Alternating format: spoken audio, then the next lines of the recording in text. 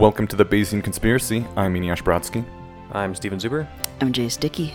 And today we have a topic suggested by one of our patrons, which we'll be diving into, but not until after our sequence posts, because we always do those first. And we always have. Yes. Well, No, we haven't. you know what? We've always been at war with Eurasia, so same thing. We've always done the first. Our first post is called Burdensome Details, which is a continuation of the conjunction fallacy that we've been talking about for the past couple episodes. Yeah, It starts off by reminding us that the conjunction fallacy occurs because we substitute judgment of representativeness for judgment of probability. By adding extra details, you make an outcome seem more characteristic of the process that generates it, even though that makes it less probable. And I wanted to start out this with going into a little bit of feedback that we got, because in the Less Wrong post specifically, it said that this is one of the most controversial findings and people are always denying it and arguing against it. And I was like, that's interesting. I guess that's why it's been researched so much, but I don't know why it would be so controversial. And then on our Discord, just hours after we posted the episode, someone was arguing against it and saying like how this is why it doesn't make that much sense, which I thought brought up a really good example. So I'm going to read that. Please. Oh, interesting. Yeah. So the user, who was again Why We Cur, says that the conjunction fallacy actually makes sense, doesn't it? It's like saying Superman will violently murder 10 people. Who are terrorists about to murder 10,000 people? Technically, the second example adds extra information that makes it less likely. Just Superman will violently murder 10 people is less likely than Superman will violently murder 10 people who were terrorists about to murder others, right? Well, Because there's many reasons you could murder 10 people. right. So, but like, if you told me that Superman murdered 10 people, I might find that implausible. If you told me that he murdered 10 terrorists, I'd find that more plausible because that's how Superman rolls, right? Mm-hmm. But if all you told me was that he killed 10 people, they could have been supervillains, they could have been bank robbers, they could have been terrorists, they could have been whatever, space aliens that were invading. So, like, if all I knew is that he killed 10 people, I would guess that they were bad people, right? And I think I would be correct in guessing so because I already have the character of Superman, right? Like, I already know a lot about him. Yeah, except that he doesn't kill people, so I think it's very improbable that... But, like, with the examples in the hypotheticals... Oh, wait, he did kill people, didn't he? It's Batman that's never killed anyone. Or, like, have Superman they also both... is supposed to not to, yeah. Anyway... But I think they both were forced into it every now and then in the comics for dramatic purposes. And in Man of Steel, the movie. Right, but that one was the most terrible movie from what I've heard. Maybe because I never cared or knew about Superman, but I liked it. Oh, really? Yeah. Okay, I never saw it because I just heard it was so bad. It was, like, one of the fun Superman... Like, the only thing that... I never liked Superman because... And as Batman very well puts it in the Batman vs. Superman movie... Because like, Batman's so much better. Because... No, Batman... In those... He's... whatever. He's a less fun Tony Stark, but... Superman's not brave. Mm-hmm. If you're literally invincible, you're not interesting to watch you take down the enemy. If you can move at the speed of light and are impervious to all damage, like, it's not fun watching you solve a problem. Right. When Spider-Man jumps in front of a car and has to catch it, you see him put the force into stopping it, right? Like, he could get killed. Well, most of the good Superman stories are ones that don't focus on can he punch the other guy and survive. Yeah, it's like a moral dilemma between Yeah. you have to make, like, two bad choices and... Like the original Superman movie with Christopher Reeves, the whole thing was like, is he going to save this town from being killed by a nuke, or is he going to save Lois Lane? And The answer is obviously both. it turned out to be both due to flying back in time magic. Yes, but I didn't know it was the backward in time one. So he's fast enough to fly back in time, but he's not fast enough to catch Lois Lane falling off a building and whatever house she is going to die and catch the nuke. I really want to interject that music, that magic explains logical inconsistencies clip right now. Should we get a soundboard? But to address Why We Cur's actual point, like, I think with was it Linda, the feminist librarian or something? Mm-hmm. Like, we don't know anything about her character. Mm-hmm. We only know what's been provided. So, like, I think that, granted, it set it up like the kind of person who's going to be active in the feminist community, but maybe at this point it's worth just, like, actually looking at the math, whatever you look, if you draw it out and you say, here's the space possibilities where Superman kills 10 people, and I'm going to draw another circle for where Superman kills 10 terrorists. Mm-hmm. It'll have to be inside the one where he kills 10 people. Mm-hmm. And if I were to throw a dart at those two circles, I would more likely hit the big, you know, you see what I'm saying? Yeah, think I if- do. So I think there's a slightly like higher probability that Superman would have killed 10 terrorists than 10 people generally, but I think it's such a small blip in the math that it still is just like so much more probable for A than B. I also love how he used the Man of Steel to steel man this position. Iviker did say that I think the fallacy is that instead of reading the literal meaning that Superman killed 10 people or Superman killed 10 people because they were terrorists, the way it's read when you read the statements is Superman killed 10 people for no reason or Superman killed 10 people for some reason. Because in real life, no one would just say Superman killed 10 people and not say anything else. So Well, you might see a news headline like that, but right. So I think it's more about like how our brains process it, because if it doesn't have the explanation in the end, it's Yeah. implied for no reason. I think that's why And it should- newspapers do that too, because like there's a compulsion to be like, but why? Yeah. Pick it up. Like, wait, what? Why did that? You know? So what you should always think is that append at the end for any possible reason we can think of, as opposed to for no reason. I think that's a good point about human psychology. Like, there's something really unsatisfying about A versus B. Yeah. I think just like as creatures that like to gather as much information, And and hear complete stories. And because, like you said, no one would just say the first one and not tell you the caveat unless there was no caveat to give. unless it's clickbait. Or yeah. Well, Well, no, I'm raising that because I was catching up on the backlog of the Mind Killer podcast, and you guys mentioned the headline, which I heard about, that one of the people involved in one of the largest vaccine trials for COVID vaccine died. Yeah. And I remember seeing that headline. What I didn't remember doing, or no, I must have seen this because I saw it on Reddit and I always click the comments on anything that is interesting, but not in the headline. It was someone in the control group. And so, like, So he died. but it was reported left and right that somebody died in the vaccine trial. And so you could bet if we had a Superman I and thought that Superman the, killed 10 people, that would be on the front page of every newspaper that you could click and get ad revenue on, right? And you'd have to go to Reddit to find out it was 10 terrorists. Yeah. Exactly. So Stephen, when I hadn't heard that, so when you said the beginning of that, like that somebody who was involved in this trial died, I thought that the punchline was going to be, but not of COVID. Oh, okay. So like I was like already just so suspicious of that headline. Right. Like as soon as you said it, I was like, okay, but I'm waiting for one who's Where's in, the butt? I'm waiting for one, in the experimental group who gets hit by a car, and they're Great. gonna report that someone Died in of a the heart vaccine attack. trial who received the vaccine died of a car accident. The vaccine maybe makes you less able to control cars. they would actually probably have to put that in the adverse events. God. Effects rather. One of my jobs when I was doing clinical research is to you collect every bad thing that happens to everybody who's on an experimental drug. So you could be on like a drug for diabetes, but like you break a nail and you're like my nails are breaking more easily. You got to write it down. You don't know if it's a side effect. But there was a really funny this is such an aside. Never mind. There's a funny story about something. Is it short and really funny? Yeah, I can It's shorten both it. short and really funny. It's totally worth it. Yeah, I was gonna have to drag it out if you. I forget some of the details anyways. I'll just shorten it, but there was some CRC was collecting AEs for a drug, and one of them was there was a guy who came in and said, dogs are following me around, and she's like, I had to write it. I had to put it down, like legally. And then it turns out that was a real side effect of the drug. In males, it like changed your sweat to create a scent that was attractive to dogs. Holy shit. Just like that was one of my instructors actually at the research boot camp, and she used that as an example of why you should always record all the AEs.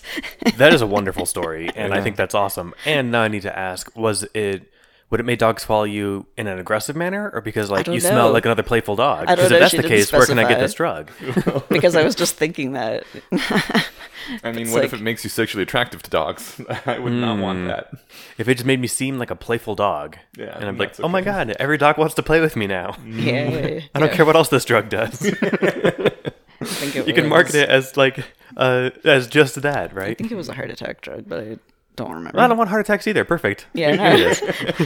is. Like double bonus. It stops heart attacks because you feel so happy for the was dog. just thinking so it's that too. killing you. It's like maybe that's how it really works. Maybe that's its mechanism of action. But I do like the takeaway from Ivy Curtis thing that if you don't include any details the brain might autofill for no reason. And I think as long as we're careful to safeguard against that, that sounds like good wisdom to take from that. I would want to test, like, Batman killed 10 criminals for some reason.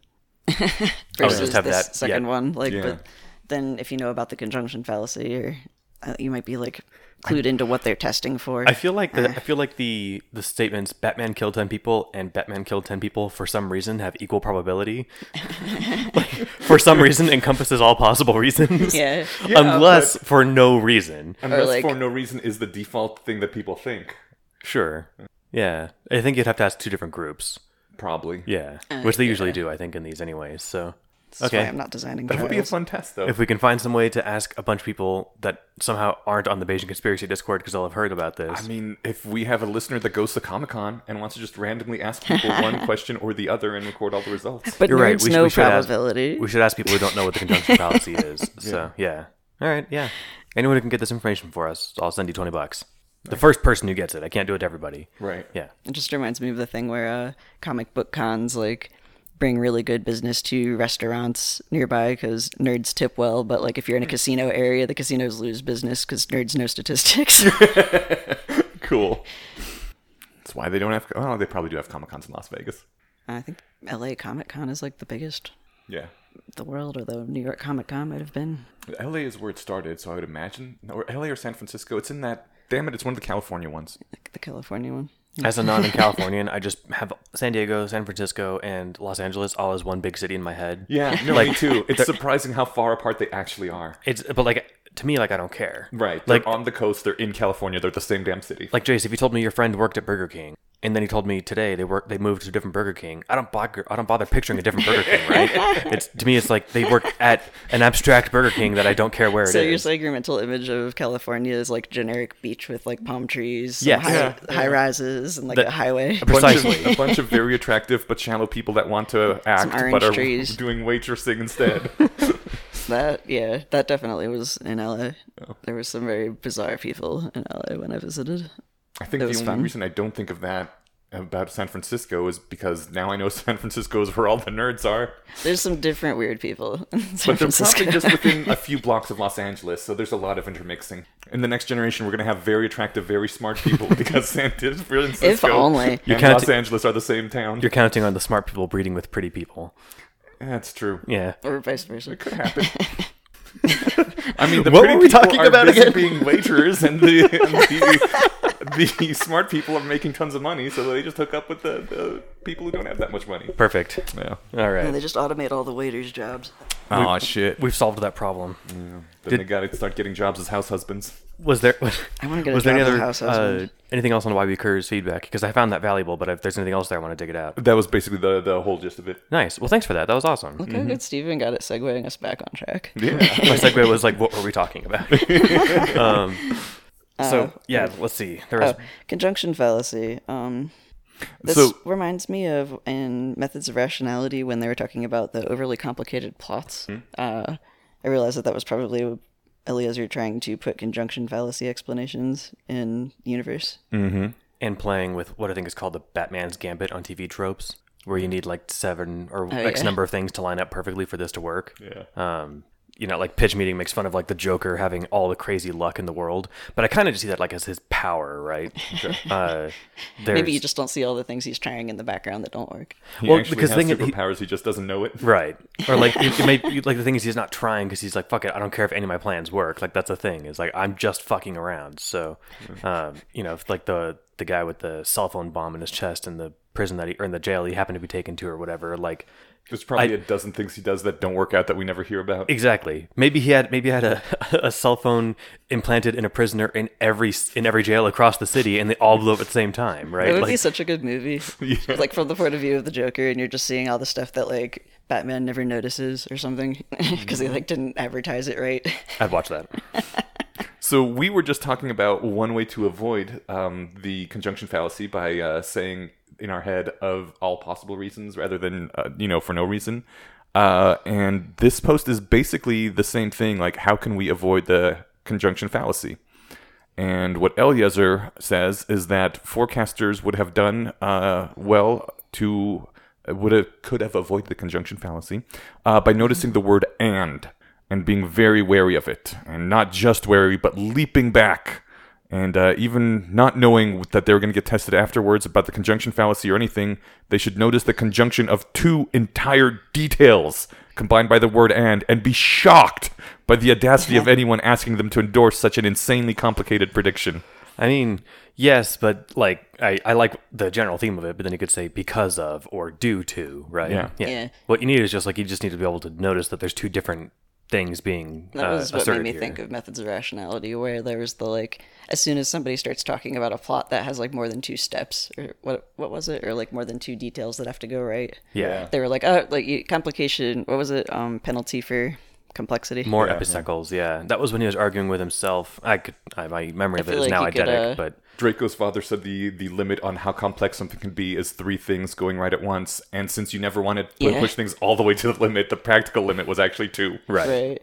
So like, I feel like if you could just get some kind of word like complexity penalty, which might also, apply to this, that'll just jump out as soon as you see like probability of this and this. You're just like, whoa, wait, complexity penalty. The that's first what one. makes communities so helpful, because unless you're as able to bifurcate your brain as Harry is, like if I'm talking with my other rationalist friends about my steps to accomplish something, they'll be like, wait, hold on, that's actually, you're conflating that these all things will line up this way. Having an outside view is super helpful, right? Mm-hmm. Yeah. And he literally says what we just said, so maybe I was remembering him saying this, but Eliezer says, regarding the U.S. and Soviet Union suspending diplomatic relations, the scenario is not the U.S. and Soviet Union suddenly suspend diplomatic relations for no reason, but the U.S. and Soviet Union suspend diplomatic relations for any reason. Yeah, as we were saying. And so like, it ends with that thing about futurists and universes, where like there was some friend of Eliezer's was really impressed by this futurist who was saying like, this will happen and that'll lead to this technology, and then like making all these complicated predictions. And Eliezer's like tried to just say, I think that's, conjunction fallacy. The person didn't get it. So he's like, okay, so, and then I don't have the article open, but what was the thing he said about universes? Is it... Here, I can find it. Okay. Universes replicating is simpler than universes replicating for these reasons Yeah. that the futurist gave or something. Hang on, I've almost found it. Oh, it's more probable that universes replicate for any reason than that they replicate via black holes because advanced civilizations manufacture black holes because universes evolved to make them do it. Yeah. And he said, oh. I like that. This is where a whiteboard just comes in handy. And like, I mean it. You just draw a circle and be like, here's all the reasons universes replicate. Here's the 3 epicycles where it's your theory, right?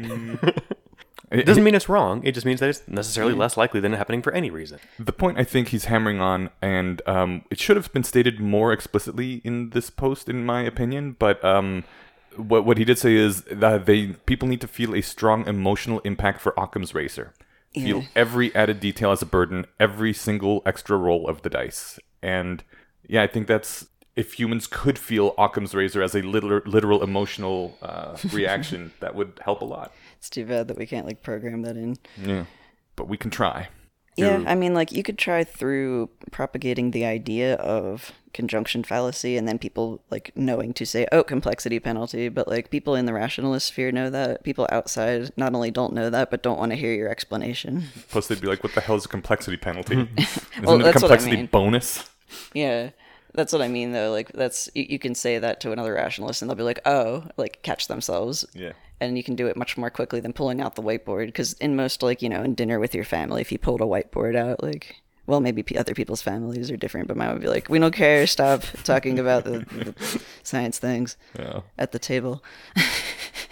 I like the end here. It says, for it is written, if you can lighten your burden, you must do so. There is no straw that lacks the power to break your back. Which reminds me, I haven't made this assertion for months. We need to do, at least, not probably an episode, but we need to, maybe we'll sub out the sequences for the 12 Virtues of Rationality at some point. Yeah.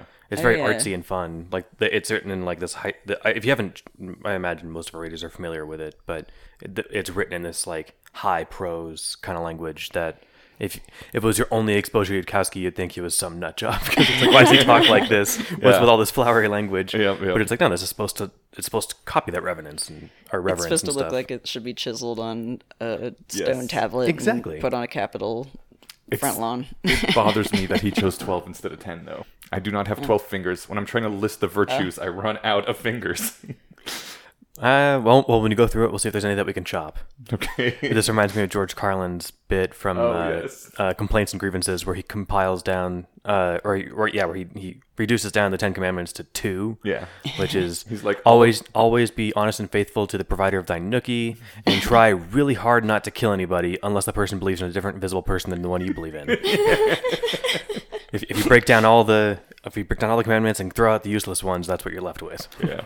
I did enjoy the few that he just threw out. He's like, "Thou shalt not envy. Our whole economy is based on envy. That one's going out." Right. Yeah, I don't know. Maybe like for solstice, we can come up with the 12 virtues of rationality as opposed to like the 12 days of And Christmas. sing it. Yeah. That could be fun. That'd be a way to actually remember them all. All right. What is evidence? Yeah, sorry, I was just trying to imagine the beat to that song. It would be really hard to crunch Yeah. into, but it would be really fun for somebody, not me. I'm sure. Hey, somebody do this. There's a rationalist choir, and we should link this. I'll add it to our links. But somebody in the Bay rationalist community made a like rational sing along chat room thing.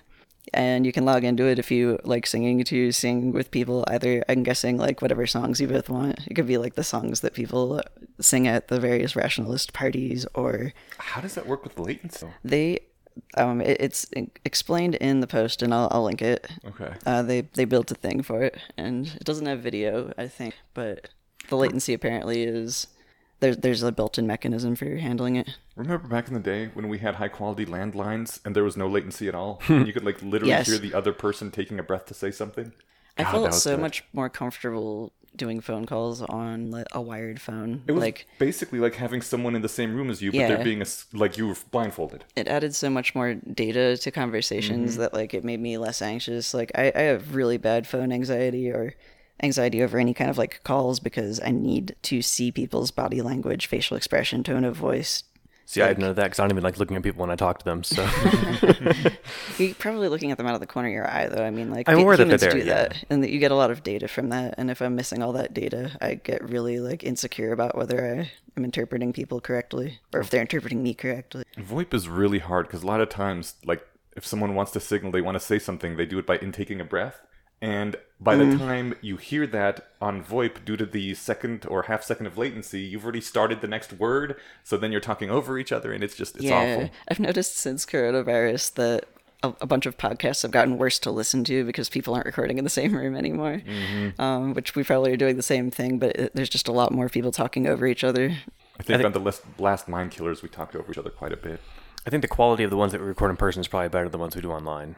Definitely. At least for our show. All right, so we have what is evidence next?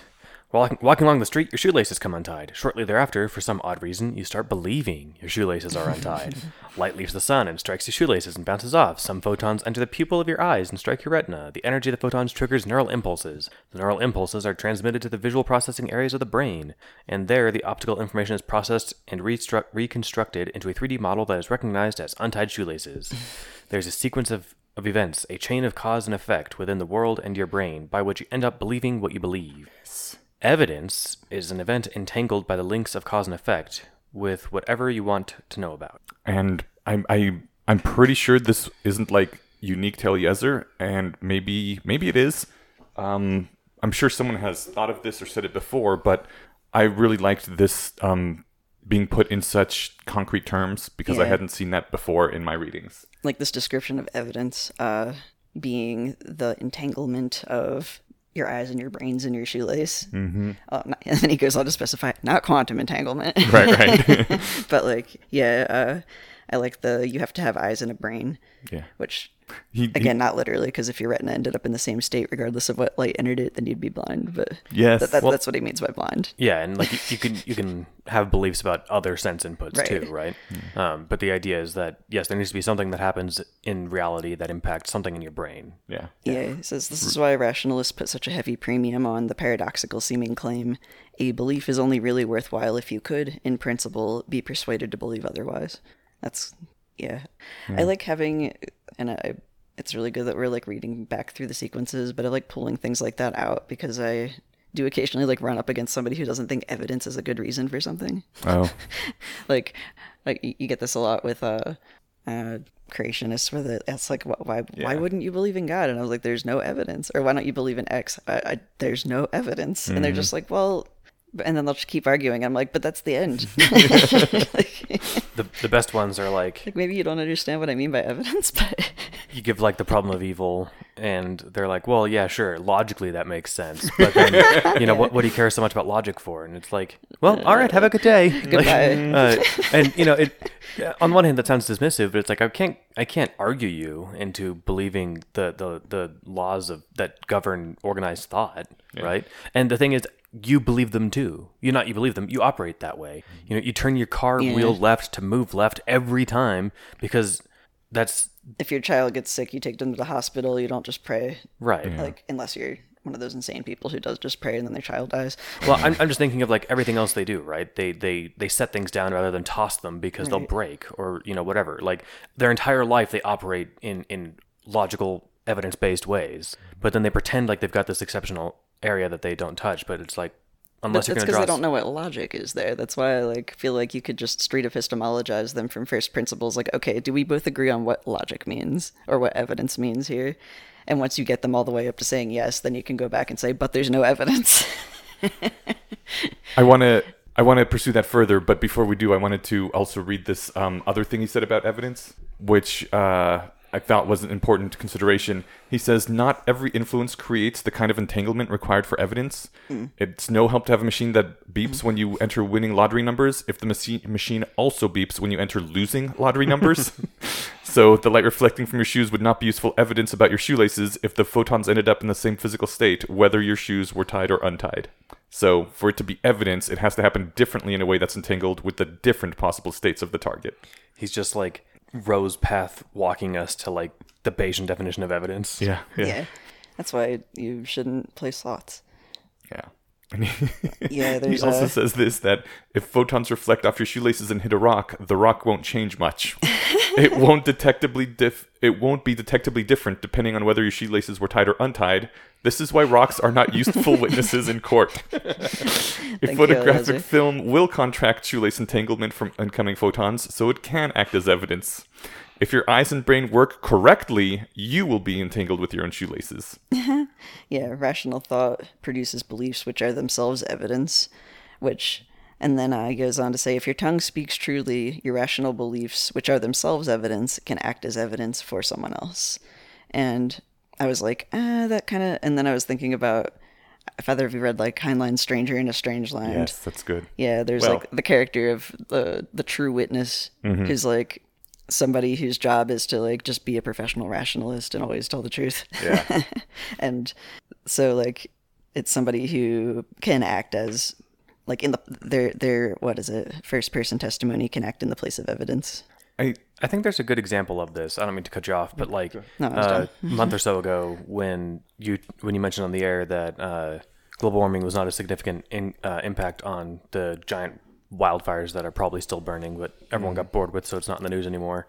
At least the smoke's gone. Yeah. So, I think it was reasonable for me to update in the direction of global warming was not that impactful on the wildfires when I heard that from you, because I assumed that you had done your homework. Yeah. Because in general, you're a reliable person, which is fine. And I am now more inclined to believe the next thing you say, because as soon as you learned that you were wrong about this, you corrected it. That's why I wish more people the next registered time their you make an assertion predictions. about something, I'll be like, oh, okay, he's not going to make that mistake again, right? Well, I try not to. And we all try not to, but it's like I think that if you have a source that updates based on like new evidence and or admits that they're wrong, that makes them a way more reliable source. Yeah. Like if someone it just says they're right all the time and you point out that they're not and they just ignore you, then it's like, all right, well, why would I ever believe you again? This reminds me of I had a boss who just liked every movie, and every movie, like, we'd come out of it with him going, oh my god, that's the best movie I've ever seen, I gotta buy the DVD, like, right now, and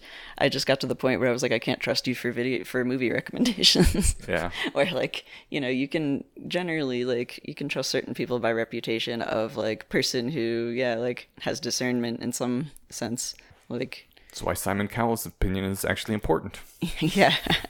As opposed to Paul Abdul, who loves everybody. I don't understand why they always have that dynamic on shows. Because you need someone that the audience can relate to, because the audience wants the people to win and to be nice. I guess. Yeah, and Simon Cowell has to be like the dad who's like, no, not good enough.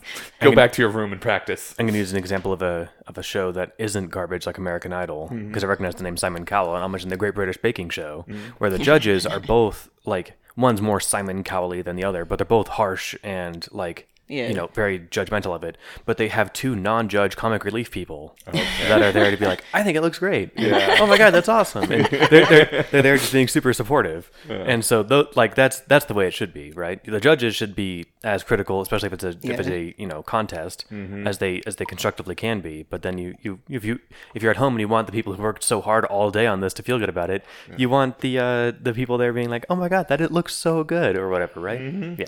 I just wish they didn't always cast the person who's actually like Simon Cowell is cast in the position of the bad guy. Like, he's kind of the villain, like a lovable villain, but like, or Gordon Ramsay, like same deal. Like, except he doesn't have an opposing person saying the food is great, does he? Does Paul Hollywood, you said? Gordon Ramsay. Oh, have a reputation about what? Sorry. Does he have a counterpart that says, "Oh, this is actually what you did pretty good"? Like, no, this food is great. his stuff is basically by himself. Yeah. That's why I have a lot of respect. Maybe they should put him and Guy Fieri together. Oh my God. Guy Fieri just like deep fry and love everything. I've never seen either of these shows, but that is the impression I get. I don't watch a lot of. I'm just draw a blank on that chef's name, Gordon Ramsay. I don't watch a lot of his stuff, but I watched all of like Cutthroat Kitchen, which is hosted by Alton Brown, who didn't judge the food. There was like a blind judge that would come in and judge the food. But they would always say something complimentary about it, even if it sucked, and then they would rip it apart and be like, "Here's why it sucked." That's when I'm in my writing group, it's the compliment sandwich. Yeah, you always start out with something you liked, and then you're like, "And here's where you took a giant turd." Here's a healthy helping of this sucked, and but your punctuation was spot on. Yeah. You need something good at the end as well. Yeah.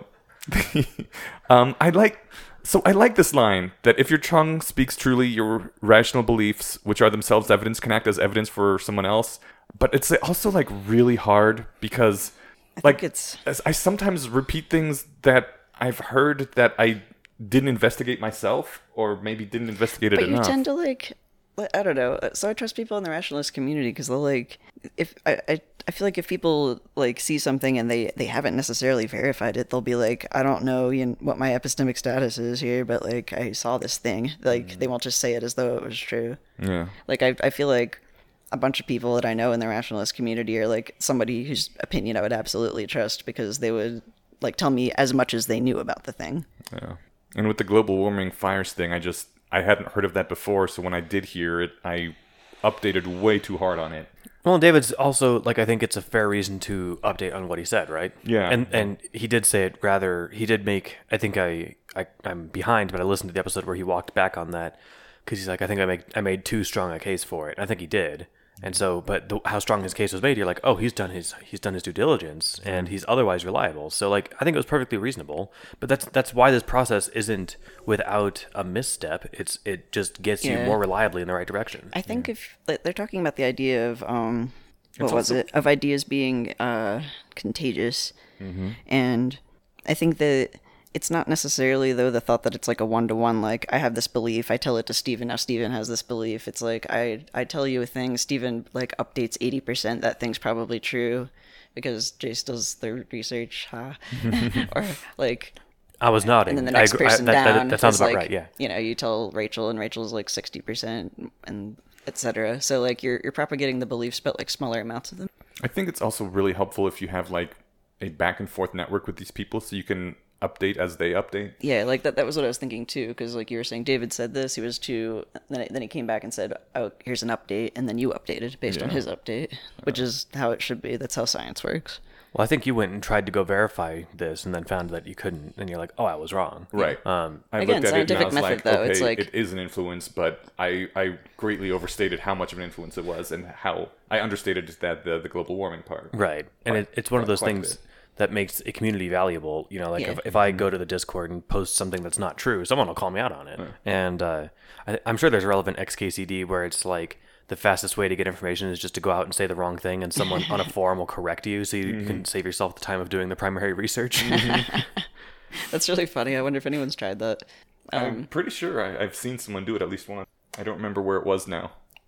Someone I met who's active in the community, Alex Chen, was for a while like the number one person asking questions on Quora, or I think asking and answering. Which like it was this ridiculous amount. Like at the peak of their productivity, I think they were like asking 50 questions a day. Wow. Asking or answering, but like that's like in search of positive answers. I wonder if anyone's tried to just like do the opposite thing where they just like, I have this belief that X, and see if like a bunch of people come in screaming at them. I tell you No, what, you're this wrong. doesn't come out till Wednesday, right? Yes. I'll try and think of something to put on Discord, and we'll test this before it comes out. Okay. All right. And then now the best part is that I get to say I knew that I won't actually have sounded stupid even though I said this because I said it in advance, but they won't hear it until the future. Right. Yeah. All right, my perfect excuse to make something up. I'll give it some thought. Are you worried that after this they'll never be able to trust a thing that you say on Discord?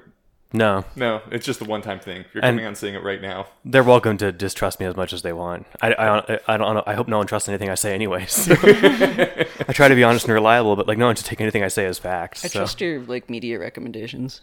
Oh, good. Oh, maybe that's it. I'll recommend something terrible. That sounds nice and harmless. I don't All right. know if you can, because there are people who really love terrible things. I'll think of something. Okay. If I'd be like, oh my god, Batman versus Superman knocked the Avengers out of the water, right? Some of course, people they'll, really I would just be like, but they'll never believe that coming from me. All right, Yeah, I'll think of something. All right. So we were just saying about rational beliefs being contagious. It says they're contagious among honest folk who believe each other to be honest. And that's why I claim that your beliefs are not contagious, that you believe for private reasons which are not transmissible is so suspicious. If your beliefs are entangled with reality, they should be contagious among honest folk. And that is why I personally don't trust religious people. Because they have access to special revelation, and the rest of us just have to believe them. And no, that sounds like bullshit to me. I mean, I'll trust their recommendation on how to improve a Yeah. recipe. Right, depends right. on what they're saying Yeah. and who the person is, because religious people range from this is one special domain where magic applies and then everything else just like works logically, like doctors who are religious but still like I would trust their opinion about neurotransmitters. But yeah, then there's some people who it just colors everything. But he does say that if your beliefs are entangled with reality, they should be contagious among honest folks, which, okay, that sounds right to me, but then, like, How do they know that you're I don't expect, like, people in a different culture than me to necessarily Exactly. be contagious by my ideas. Even Contaged. Though, yeah, infected, sorry.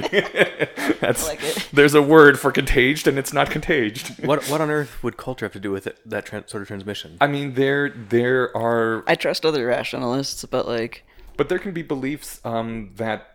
But like somebody be in my useful in cosplay group, certain- not necessarily, unless I knew them well enough to know that they basically would. Then I would introduce them to the rationalist community. I guess I was thinking it depends on the particular belief / claim. Like if I don't care who says don't mix ammonia and bleach when cleaning your bathtub, like they're right. Right. So like But then I think things like having a minimum wage is harmful. That is something that I would not expect to, for example, cross over into the socialist or even democratic tribes at all, even though, someone who says it may be a rationalist and may believe it to be true, but I don't think they should consider that to be contagious to others because... This guy's a rationalist doesn't mean anything outside of our community, except for like maybe some SJWs thinks it means something bad. Yeah, but if a more conservative rationalist and a more liberal, or a more... I don't even want to say conservative and liberal. If a more red rationalist and a more blue rationalist met, I don't think they would expect some things to transfer over. I disagree. You disagree? I mean, like you and Wes and David aren't. I don't know if it's a red-blue divide, but there's different colors there. But I think you guys, when you're not jokingly disagreeing, I think you aim to find some sort of ground in the middle, right? That's Like usually if true, it's just straight politics stuff, then David plays his role as the obstinate, like I refuse to concede 1 millimeter of ground on anything about government, and but I get the impression he's kind of playing a role. Like, Yeah. he might actually believe everything that he's saying as strongly as he does, but if he's that confident, I'd be. He seems way confident. I think he's for- hamming it up a little. Exactly. I think he's having fun, but like, if you guys are arguing about some actual effective, Yeah. whatever particular real thing, What I've seen is rationalists on either side of political divides tend to agree on facts, but they have different opinions about moral weight of things. Like someone like, I don't know, I think guns are bad, and somebody who is all like pro guns, or same with any issue that gets divided along political lines, where it's not really that they disagree about the fact that like this is happening this often. It's more of how much of a problem is this, which sort of Yeah, that plays a big part. Like, it's they don't disagree about the data. They're not. It's not like arguing with, and it sounds like we're harping against religion, but it's just an easy giant target. It's not like arguing against somebody about how old the planet is. It's like, because I mean that's just we can look at the available truth there. I didn't want to like make it about abortion, but like I was just thinking like the best example really I could think of is like somebody saying, like, they both agree on how often abortion is happening, but a democratic rationalist might say, and I think it's fine because I assign more moral weight to a woman's choice, where a red rationalist might say, like, I actually am concerned with these like proto-humans being killed, and I think that it doesn't weigh out morally that way. I find myself comfortably in the middle there. I think every abortion's a bummer. Yeah. Even in their events to save someone's life or whatever, like, it sucks. Humans, I think, are a special kind of Animal, and I was going to say being, but yeah, like, and every time a life gets extinguished, that's a bummer. Now, that doesn't mean that it's wrong to have abortions, and the least bit. You can have something where it's both, like, the truth can be a bummer, right? So, or, the best choice can be a bummer. As it is, this is by far the best choice. Easy access to abortion is the way to do it. I absolutely agree, but I can see how... I can see how someone can... I don't expect someone who's even a rationalist on the right side to necessarily be infected with that belief. And I don't know, does that make my belief less legitimate because I don't expect it to be contagious in some cases? On the other side, like, I have seen Democrats say that, or, leftists who believe in abortion say that, like, not only is abortion, like, fine, it's great, I'm pro-abortion because I don't think that, like, fetuses have any moral weight at all. Like, they'll go really far to the extreme and make things up about, like, they can't feel pain, like, they can't, like... I think they've just been mind killed. Well, at that point, then they're people on the refusing... right that are saying, like, a soul is imbued on conception, which, like, I wouldn't expect a rationalist to say either of those things. They would say, I don't know whether or not it, like, when it has sentience... It does suck that something that might have sentience, or even like a conception of pain, and doesn't want to experience pain, that sucks. I would never imagine somebody saying, "Nah, it's fine. They have no soul, therefore I don't know," or somebody to say the opposite, that yeah, there's a soul. I don't know. I felt like that was explaining what I was trying to say more, but it might have just made it more confusing. Maybe rationalists are just less extreme in general because they take other people. Rationalists are definitely more extreme on things like AI risk. Like, I think... But that's because we're right on that one. I think we do tend to be more moderate just because we assign less probability to things. Like, people that are able to say, I 100% believe that this is true. Versus, like, me personally, I don't know when sentience appears in a developing fetus. And I'm, like, comfortable saying I don't know that. And therefore, there's ambiguous moral weight on killing it, depending on what stage it's in. Yeah, and the likelihood that it's at the, it develops at this stage versus this stage. Right. It's not going to be at exactly 62 days or something, right? Like, who knows? But it's, I mean, maybe it is, but it would be weird to say, oh, we found it. It's this exact second after fertilization or something. But it's, like you mentioned that, I forgot how it came up, but SJW is not liking rationalists or something. I think part of that might be because we tend to have moderate beliefs in a lot of things. Yeah, exactly. Like, and so both sides read us as being on the enemy's side because we because they can't fit us into either category. Well, yeah, exactly. If you're not 100% in our camp, only shooting the other way, then you're one of them. And even I was just gonna say, like, the weakness that they see is the strength that I see is that we're able to, like, actually see the other side of the argument and admit that there's merit to it. Now, that's what I was going to say. Yeah, I mean, there's merits to positions I disagree with. Doesn't mean I agree with them. It means that I can acknowledge the merit of it. Hey, I see where you're coming from. I think that's a good point. I think that the cost-benefit analysis still comes out this way. Yeah. Even on positions where, someone may be on the extreme side, they still are willing to talk to people on the other side, which is seen as a no-no by a lot of people. Yeah. They're just monsters. You can't talk to them. Exactly. If you talk to a monster, you become a monster. That's how vampirism works. And the other side is vampires. Anyway, are we done with sequences? Let's see. I think we had one thing at the very end. I'll you grab wanna go it. ahead? Okay. So try to explain the kind of thought processes you use to systematically produce beliefs that mirror reality. Explain why you think you're rational. Why you think that, using the processes like the one you use, minds will end up believing snow is white if and only if snow is white. If you don't believe that the outputs of your thought processes are entangled with reality, why believe the outputs of your thought processes? I really struggle with that word every time, but yeah, if you don't believe that the output of your thoughts if your thoughts are entangled with reality, why do you believe your thoughts? Yeah. What I shudder to think that there are definitely people who feel that way, and they're I don't know how I think things. well, but I mean, I think that if they're really like, I can't trust my thoughts, they're in some sort of psychological crisis. Schizophrenics. You know, a lot of people might just be like, I feel it in my gut. I suppose. Yeah, there's like intuitive. But their thoughts. part of their evidence for their thought is their gut feeling, right? Yeah. I suppose. Yeah, like Which they actually, still. like people's gut feeling is pretty good when they do I have a lot of experience various. with the thing. Well, it depends. Like, yeah, you get like nurses that can like be like, oh shit, that person's about to have a heart attack for no reason. Anybody who's not a nurse can discern because they do have that much experience. Or like, also we just have a bunch of general heuristics as evolved beings about like if you feel nervous about a person, like if somebody's giving you a bad vibe, you might trust that. Or I don't know, that's a bad example because then that gets into like, but what about if black people give you a bad vibe? If like you will be more satisfied with your meal. They have tested this. If you look at a menu, order the first thing that looks good and then just close the menu, as opposed to if you read all the things Oh, that's cool. because of option paralysis.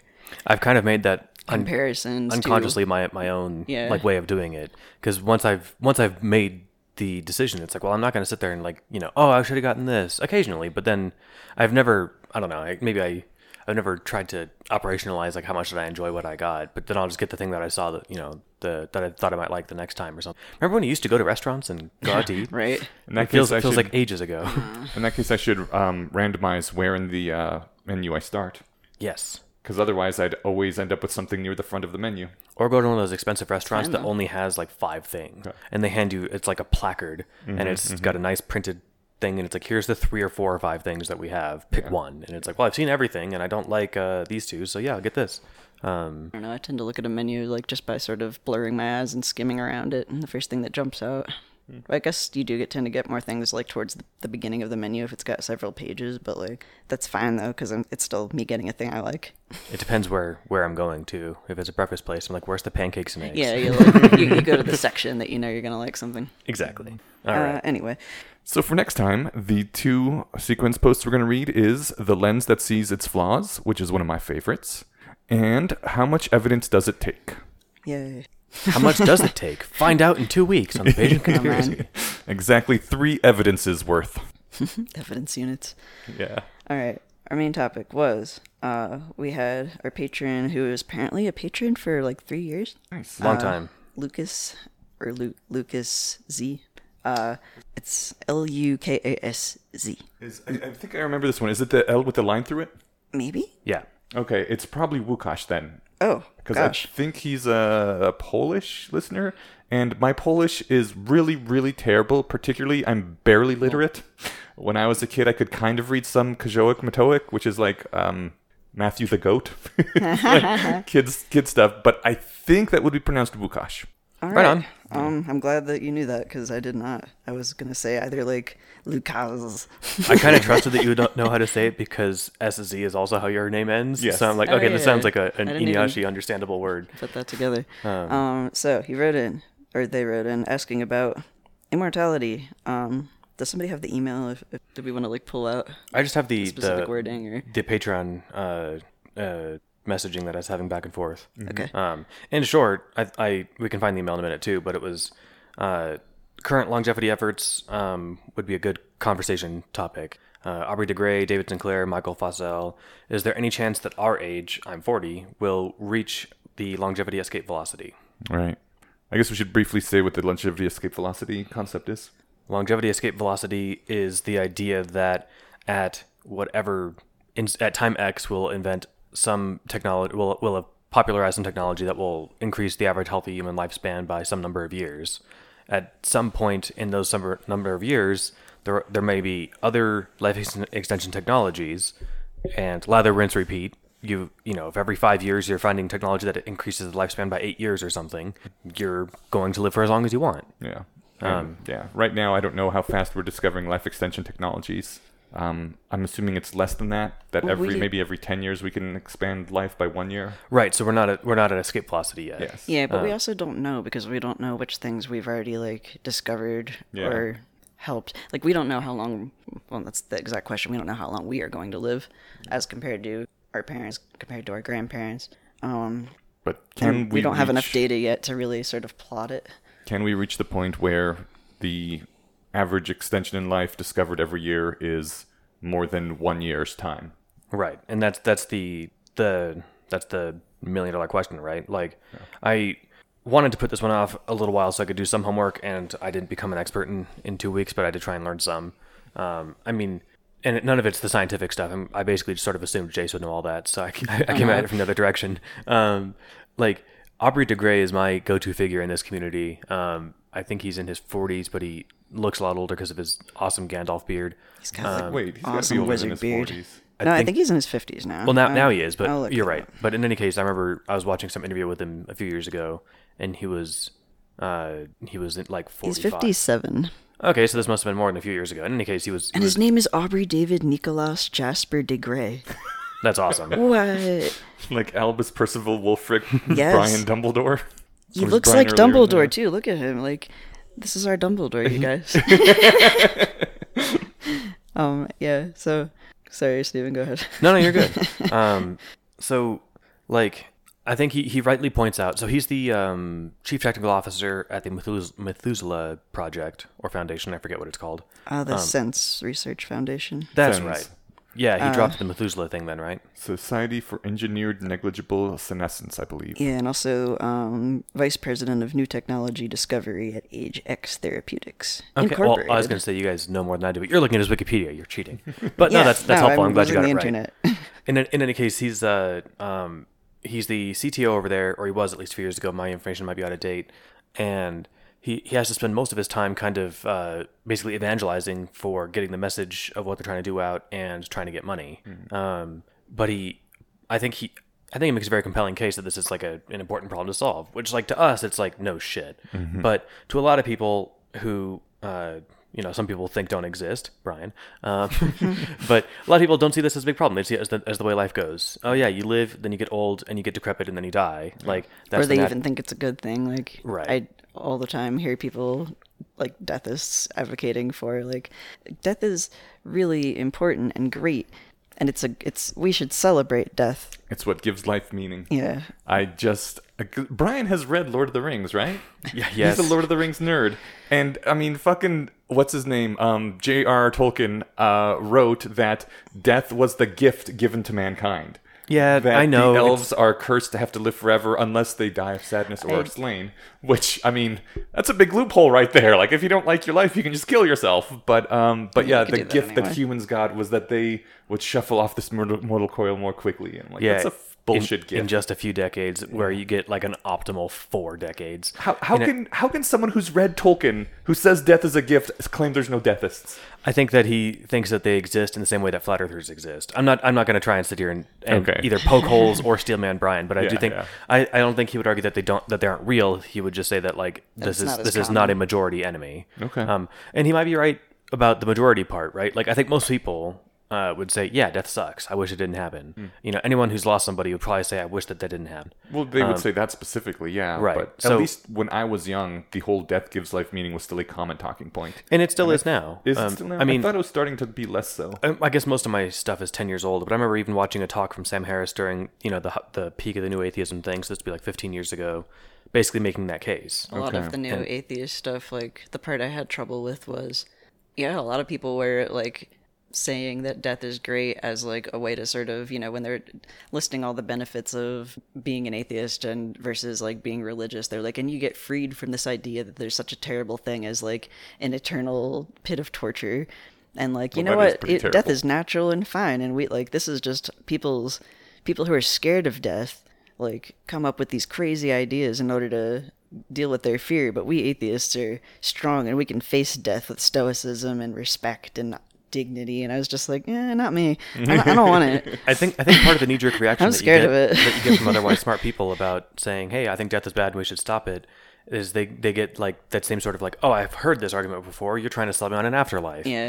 And so You're like, that sounds like magic. right. So I can get where they're coming from, but at the very least, it's a common enough idea where like most people don't see this as a problem that we should be working to solve.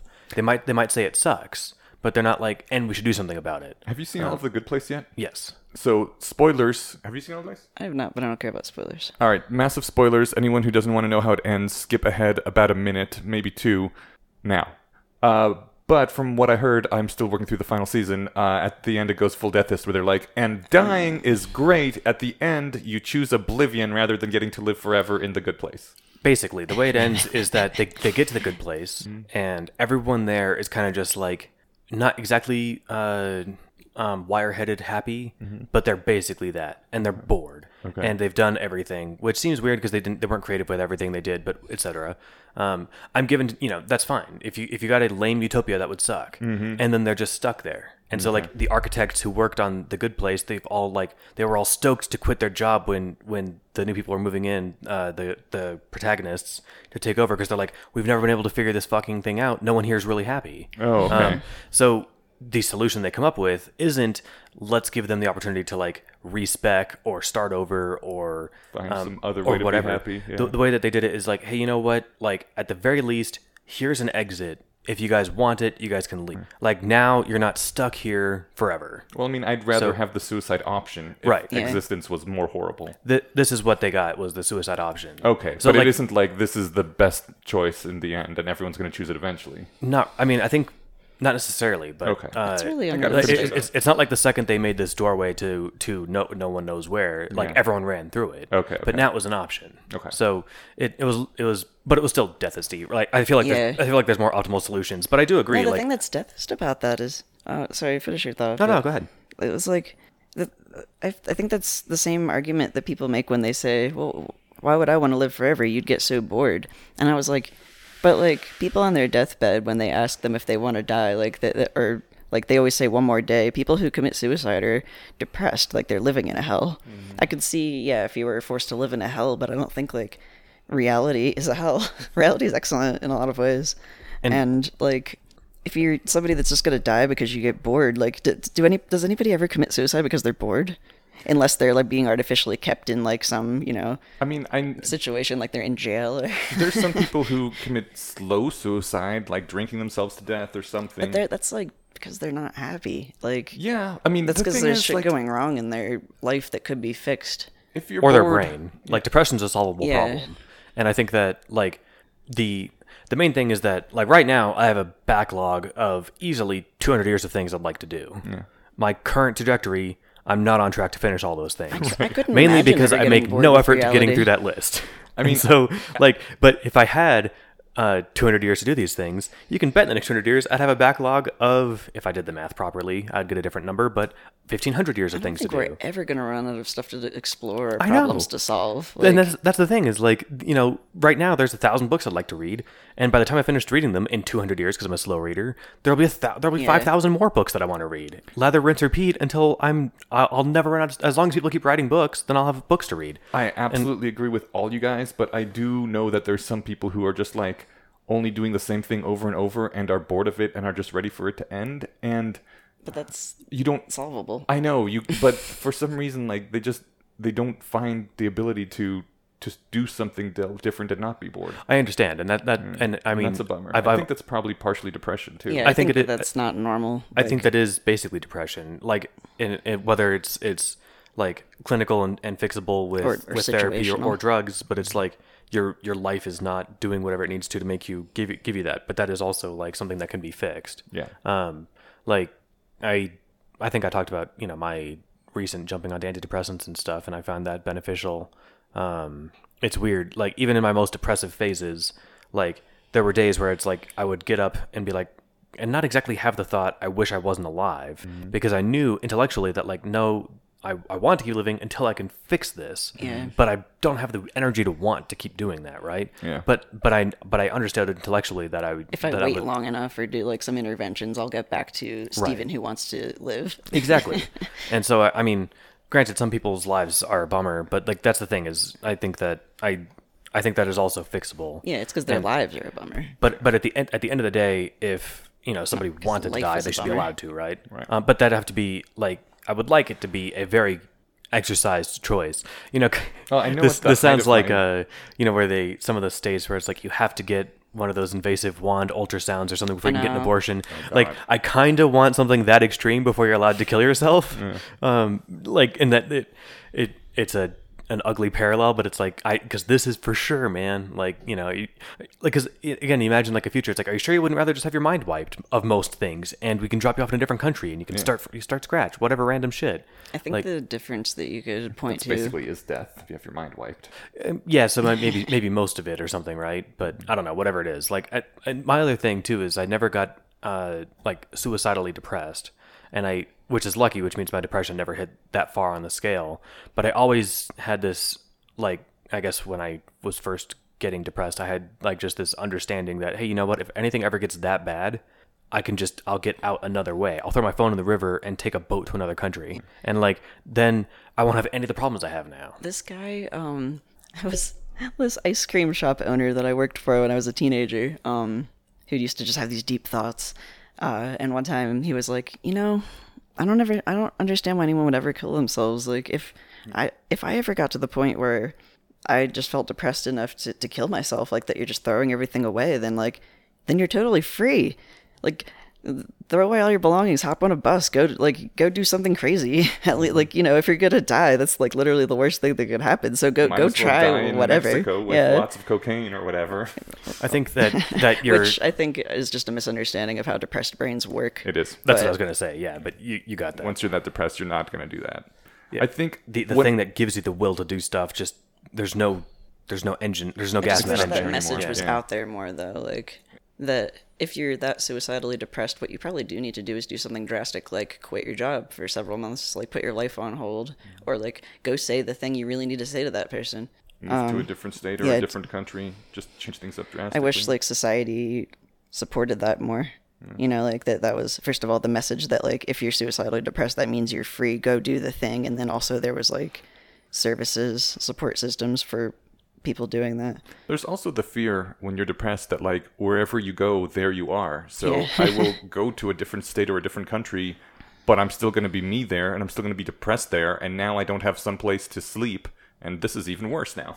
But I think that, like, the things that fix depression that, like, they've studied are things like diet, exercise, sleep, Yeah. and, like, Which are all Drugs things we're and going to therapy. talk about when we get to the actual longevity part of this podcast. oh, yeah, we were going to have a subject. I will say that when I sort was of on at the topic, though. peak of my back pain, if like I knew it was just a bad day and I just had to get through that day and the next day would be better. But like if I knew for a fact that every day would be like that, I would not want to live. Because I mean, the pain was really high, and also I couldn't do anything that was enjoyable because the pain sapped all my energy. Yeah. And I would have been like, no, this isn't worth going forward. That's totally why I think euthanasia is, like, acceptable, but, like, in a future where nobody was ever in that much physical pain, maybe that would be different. But, like, yeah, there's definitely, like, things that can make your life miserable enough that it's not worth the amount of suffering. It's weird because I know there's really good drugs out there, painkillers, narcotics, and like lots of old people are on them. And that We like don't want those ones. I know, but I mean that makes it better. So then you don't have that pain and you can live again, but you don't live normally. You're kind of foggy and can't Yeah. do as much stuff. So I don't know how I would feel about maybe trying those instead of death for a while. I would try it first. Yes, I'd definitely give it a shot. Yeah, but that said, yeah, I'm glad you found other tracks to being Me too. getting better Yes. and all that. It's yeah, I guess I can find a way to segue this back into the longevity thing, which is like you mentioned old people. Like part of the issue with dealing with this is that people view the symptoms of aging, of just accumulating damage for too long from being alive, as like distinct from other problems, and they are they're distinct in that they have different causes, but they're not they're not in this like separate magisterium of, well, this is the kinds of things that we don't work on. And I think that I had a more articulate way of driving this home, but I dropped it, so I'll let someone else pick up the wheel. I think, okay, so his primary concern seems to be at 40, and I am also at 40 now.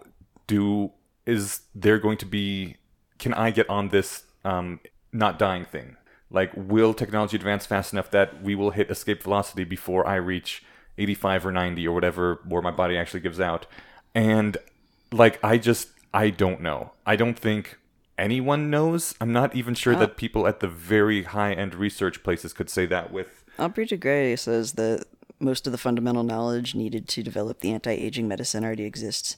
And we know which specific things cause death-related aging, and we have the knowledge I think that we need. We just need to.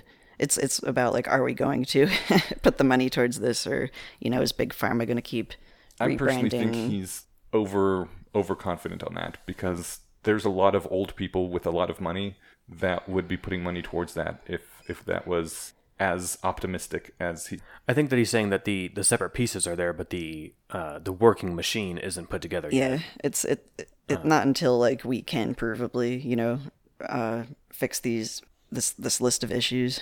Like, we know what they are, we know how to fix them now, but, like, is it going to happen in our lifetime? Yeah, it depends on, again, whether there's enough of a push by governments and like the private sector and whoever is needed, I think, to make sure these things get made in a timely manner. Yeah, I think a few years ago, his estimate was something like 50% of this being a thing in the next 25 years. 50% of what being a thing? Longevity technology. Okay. So maybe he's optimistic, maybe he's not, or maybe he's pessimistic. Maybe he's perfectly calibrated. I don't know. I'm worried it's going to be a lot like cancer, where they think they found the thing that causes cancer and they fix it, but then they just find, like, another deeper problem. So they solved some cancer, but there's other stuff that needs to be solved too, and it always spirals like that, where they get a little better and they solve some things, but there's always something just out of reach. But that's kind of the thing, is like, yeah, we're not going to solve aging in one swoop. Right. We're going to get better at it. But that means you don't know exactly how many steps you need, and so you can't say for sure that you'll get them in the next 4 decades. I think that's why it's an estimate, and not saying I've got a timeline for this deliverable. Right. There was sorry, you were still talking? Oh, I was just going to say, I think that a major factor of it is the lack of funding. I know that as of, I want to say 2 or 3 years ago, his organization was managing about $5 million a year, which, when you think of aging and aging-related deaths as, like, the leading cause of suffering across the entire planet. That's nothing. It's nothing. $5 million can't even pay for a very large staff. Right. Not to mention the facilities and the supplies they would need. They staff about 30 people that work under that, like, that's on their payroll. They work in conjunction with other communities and other centers, but, like, the scope of the problem is just completely not acknowledged by the budget, and it comes with no national budget, right? You would think that, hey, if I would just imagine that China would be putting forward 0.01% of its GDP towards solving this problem, because if they got life extension technology first, what a boon, right? They could sell that to the rest of the world. They could hoard it for themselves and be immortal while the rest of us all die. Like, and that goes for insert any country, right? Yeah. This seems like an easily self-interested goal, like, with enough self-interest to motivate just about anybody to do it. That's why I'm not as optimistic as Aubrey de Grey is on how far along we are, because other people would also see that and be like, I could make bank if we're really I am this because close. I'm cynical enough that I've been in the clinical research industry. There's, like, there's not a guarantee that any particular company trying to find the answer to one of these things would find it. It's just, like, game theoretically, I guess. If you're trying to calculate the payouts for some private medical organization, you're going to make much more money, much more reliably if you, like, knock a molecule off of a Zoloft and make a Zoloft, like, knockoff and then rebrand it as a new antidepressant or, some bullshit like that. Yeah. Yeah, part of it is that there's no short-term money to be made here. And there's plenty of people, in government and in high-level organizations that are religious and don't think that death is a problem. So you have to, first of all, convince people that death is a problem and, like, deal with the fact that culturally we're largely deathist and largely religious, like, across the world. And then, like, secondly, I think it doesn't help matters at all that because of stringent FDA testing, it takes what, Oh, at yeah. least $100 million to bring a In, like, new 20 market years. to drug. Yeah, at 20 years, $100 million.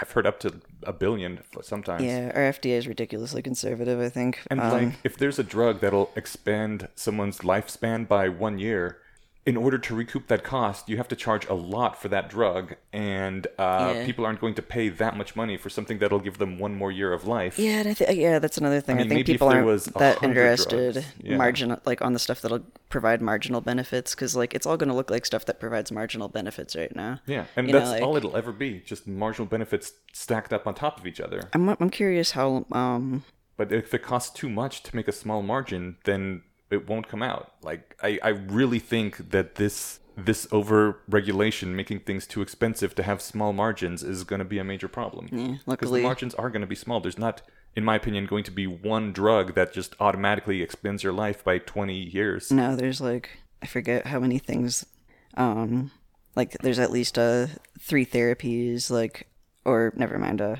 should find the entire list before I just start saying things, but there's It's also why I'm more thinking that's going to be come in a different country than the U.S. that's what I was gonna say. country Like, with less regulation. there's other countries that have much less conservative FDAs, or like no FDA analog where they could totally do this. India, It's just China, that Mexico. those That's why, kinds of- that's why I use China in my hypothetical and not the U.S. China or 'cause, India. yeah. India makes a lot of pharmaceuticals. But I mean, they also have a lot of brain drain right now, which is Yeah. going to make it harder for them to progress. So Maybe like Korea, it's a difficult Japan. problem. Could be Korea. Yeah. Korea's really on the cutting edge of medicine. How is their regulation though? Conservative, but I think there might be some fewer restrictions. Actually, I would want to look that up. I'm not positive, but I know Mexico is pretty liberal, but again, Mexico loses a lot of Yeah. its intelligent people to the U.S., especially since we're so close. yeah, it's a really it's a difficult country to I think there's the other. optimize for. Like, what were you? I was going to just kind of pivot a little bit because you mentioned like diet and exercise and Yeah, and stuff. At least according to Aubrey de Grey 5 years ago, the benefits are basically negligible Of diet and exercise? on longevity. Yeah, it's Now, I largely think on genetic. life quality, it's definitely a factor, and I don't think he hit that point hard enough. I listened to his episode on the Joe Rogan Experience from like 2015. Here's an example he gave. So, like, Japan is the longest lived country in the world, and in 2015, the numbers were different than they are now for the U.S. But if you guys had to guess, what is the average life difference in life expectancy between here and Japan? So 5 years. I heard this before. I don't remember the exact number, but I think it was something like 7 years. It was 4 in 2015. So you guys guessed a lot lower than most people guess. They usually guess around 10 or a dozen. Yeah, well, I mean, you regularly see like people who live to 120, and I think that would probably skew people's like ideas of how long the average Japanese person lives. Right. I think one of the surprising parts about that is also that Japanese people smoke a ton compared to the U.S. Well, that's part of what Steven's saying. It's diet and exercise. Yeah, like staying healthy to an old age has like individual benefits, but like in terms of centenarians, what do they call them? Centurions, I think. It's largely genetic, and you will see like the people that are 120. You interview them, and like they're not like shining examples of doing all the right things. Like I remember there was a Cuban woman who had lived to like 110 or something, and she smoked a cigar every day because they were asking like what I think they actually interviewed her and were asking like what things do you do to preserve your good youth, and like it was like she's like, oh yeah, I go for walks and I talk to my friends and I make sure I always smoke a cigar a day. That said, Just keeps me young, and I was just like, you can really improve your odds by changing things. Because, like, the smoker with amazing genes, a third of them are going to get lung cancer. So you can have the amazing genes, but the smoking is still going to stop a third of them from making it. Yeah, and that just at that woman's point, like 1 cigar a day is more like a treat than it is like a that's a significant accumulation of carcinogens over time. But I mean, like she it's just a had lot- good it's- genes. It's a lot less than, especially like the way you smoke Good cigars genes is not and how you luck, smoke you know? cigarettes. Right, assuming you don't actually inhale. And yeah, if you do inhale, it's usually a lot less. But like, Yeah, if, well, I mean, like if that's she the said same thing if she with said people I- eating like bacon for breakfast every day, though. Like, or if she said that she smoked like John Wayne, then I'd be like, okay, no way you made it to 120, right, or 110. How did John Wayne smoke? Famously 5 packs a day, Holy shit! which is, if you crunch the numbers, doable, but yeah, hard. that's chain smoking as long as you're awake, basically. Right. If you can burn through a cigarette in about 3 minutes, Ooh, that's fast. fast. But Yeah. in high pressure times, I think a regular cigarette smoker can burn through a pack in an hour, which Wow. is one about every 3 minutes, right? Yeah. I guess. There's 20 in a thing. So I remember like when I was smoking, it would take me 5 to 6 minutes to smoke a cigarette. yeah, so you would have to practice to get John Wayne speed. But in any case, like I think there's a lot to be said about like your own like physical well-being, whether or not like you're alive or not. Sure, I guess I'd rather be decrepit and alive than healthy and dead 5 years ago, if those are my options, if being alive meant that I made it to longevity escape velocity. But the trade-off is like is it turns out according to Aubrey de Grey is not substantial in your own life expectancy if you average out across people who like work out and stuff, in terms of just years alive. But like I'd rather my last decade be alive. Like my great grandpa up until his 90s was climbing onto his roof and cleaning out his gutters, like and shoveling snow and stuff. Like he was not bedbound for his last decade, not even close. Just 3 days ago, I was talking to someone whose grandmother, if she ends up lying down, like if she slips to the floor or something, she can't get up again. She has such bad arthritis that someone needs to help her up, and that was a problem when in the evening she slipped down to the floor, and not until her caretaker showed up the next day, like 14 hours later. Oh, that's why you have one of those like medical call. Life alert. Yeah. She goes everywhere in a wheelchair and basically just spends her entire day sitting in a recliner watching TV because that's all she can do. And yeah, she made it to 90, but it's not a great existence, man. Yeah, I would definitely try and maximize like the amount of fun I could have sitting down. But if you have You're so talking much, about people born 90 years ago, though. Like the other assumptions are going to be that like other things are going to improve along the way as well.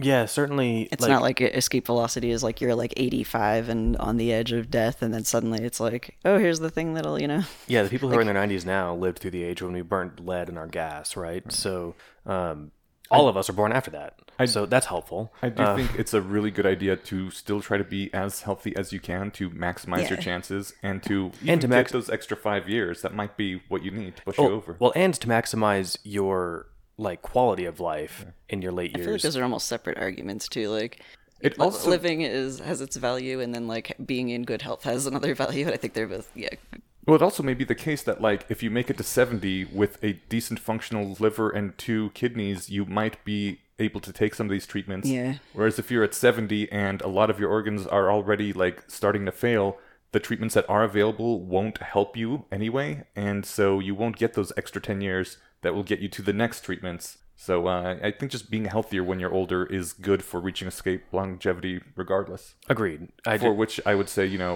getting enough exercise and decent diet and enough sleep are all really important aspects of that. I think that's just a good idea. Like that's going to make your quality of life better. Yeah. Like I'd said, I'd rather have 90 years of good health than 110 years where the last 30 years sucked, right? So, and I know we've hit this on previous episodes, so I don't think we need to get too far into it, but definitely a good exercise routine and sleep routine is really good for quality of life and general health. Mm-hmm. And maybe longevity. There's a lot of things that could go on that list. Well, there's another thing which I have not really thought wasn't that important until coronavirus hit and I saw it taken away. I think like connection, right? Yeah, like a social exercise regimen I think is also very important. Like if you are disconnected from other people, that's just going to, I think it's going to make you live less long in general. It does. They've tested this. Yeah, it seems to be a human need. So like even if you have social anxiety or something, go out there, consider it like you consider exercise. This is something I have to do in order to have, a longer life and a more healthy life. Here's an interesting thing. I forget if I've talked about this on here, but I was trying to look up benefits versus like drawbacks of drinking alcohol because I drink alcohol and Me too. there was this like theory going around for a while that like resveratrol in wine or like some other thing in beer that I forget, like because they were trying to figure out why drinkers and non-drinkers like why I forget if drinking barely affects your lifespan or if it like doesn't seem to, or maybe in some populations. And drinking encompasses a wide variety of behaviors. It's probably important to caveat that you don't mean killing a 24-pack a day is drinking, where having a beer a night is also drinking, right? But I'm talking about just drinking at all versus quitting alcohol entirely. I see, okay. Neurotoxin, but it turns out that what is actually making the difference is that like alcohol does damage you over time, but it's not like resveratrol. It's the fact that people who drink are more likely to be social than those who don't. Oh, son of a bitch. Yeah, drinking is a So, social like, activity. And the most there's a difference between, you know, somebody who stays at home and just like solo drinks and watches TV, and like someone who goes out to bars or like, you know, goes out Okay. to breakfast and gets mimosas or whatever, you know, social thing, has a party and has some drinks.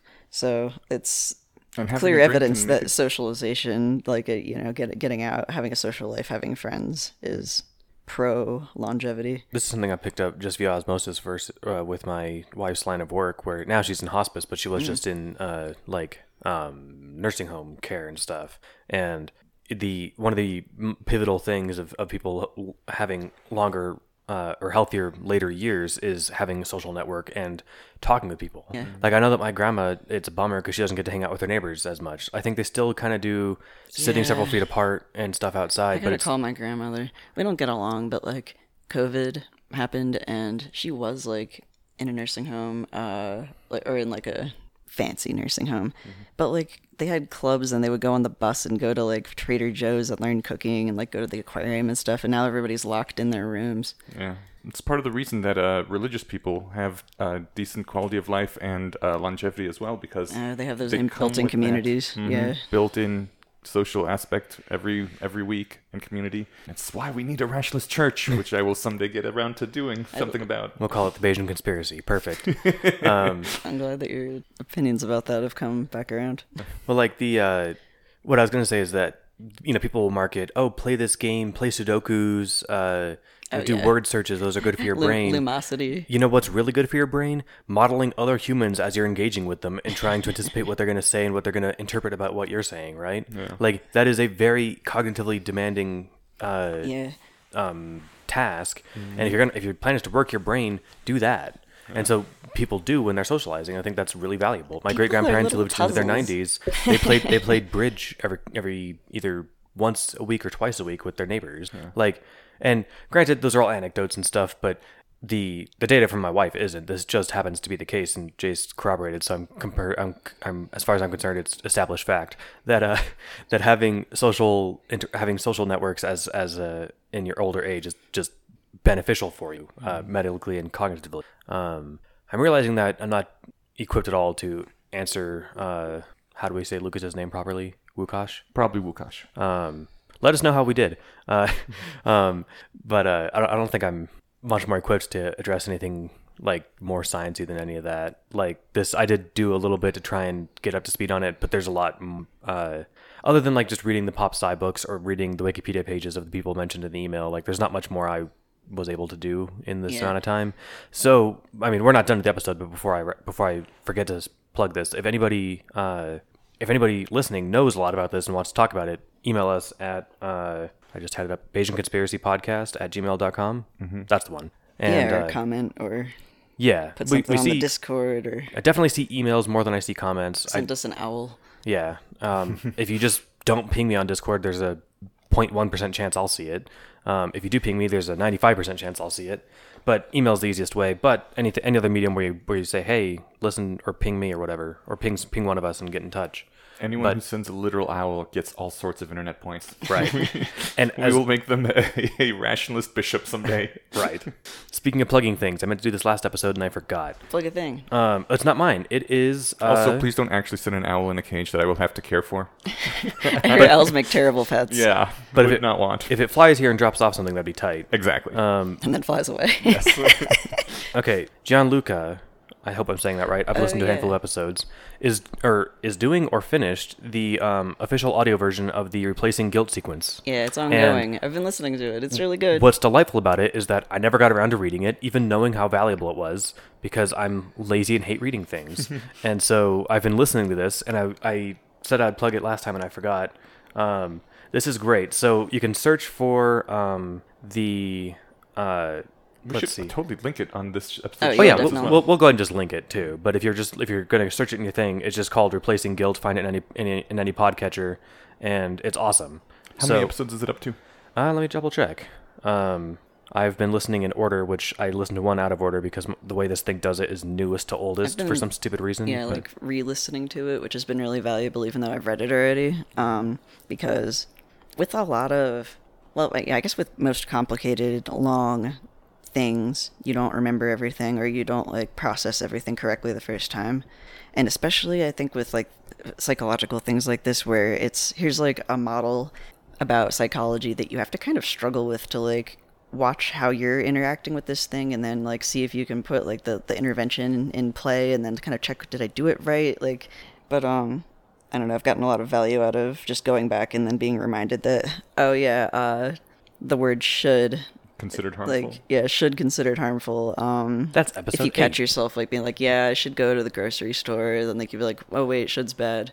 I need to go to the grocery store so I can get food, so I can continue to live. There, I've traced my values all the way up, and now I can say I'm anticipating something that more strong and motivating. Yeah, I'm anticipating that internalizing the messages of this sequence will actually make me more productive in doing the things I want to do, which I'm excited about. Yeah, and- you have to dig through some kind of hard, like, entrenched shit for some of these, though. Like, this is really, I don't know. I was raised Catholic. Catholic guilt is a thing. As far as I know, I don't have a lot of guilt baggage. I mean, I have didn't think I have some did stuff I either. carry around, You but gotta look like, at your, like, actual behavior, because, like, a lot of the stuff you do is invisible to you. I guess let me say that I know that it's possible to be aware of like how heavy your guilt baggage is, right? Or at least have some idea. I'm not carrying around what I am perceiving as a lot, but I probably carry around some that I could lose. And I definitely do I think I could benefit from framing things better and be more accomplishing that way.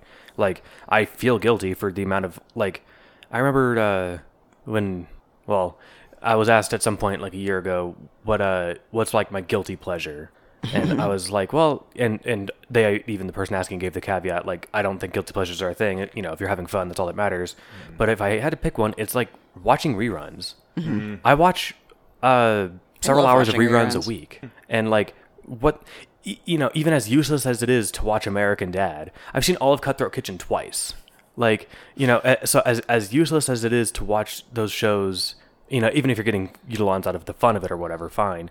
But like, there's probably better uses of my time. There's definitely better uses of my time than watching, I don't know. I'm trying to think of the show I've seen the most, but whatever. Seeing the show 3 or 4 times, like that's a complete waste of time, and I feel bad about that. So I should stop feeling bad about it. And just as long as I'm plugging again the Replacing Guilt, episode 30 came out on October 29th, and it looks like they're every week. But if it is every week, they missed a week. So.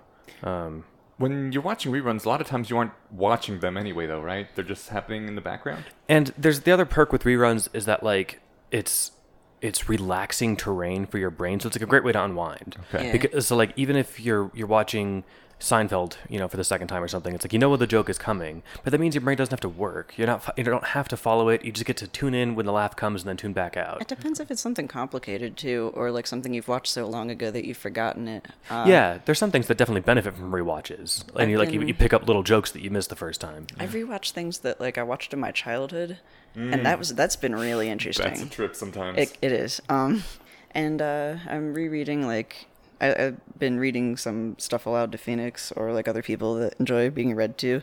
That is things that I found personally like Who doesn't being read to? momentous.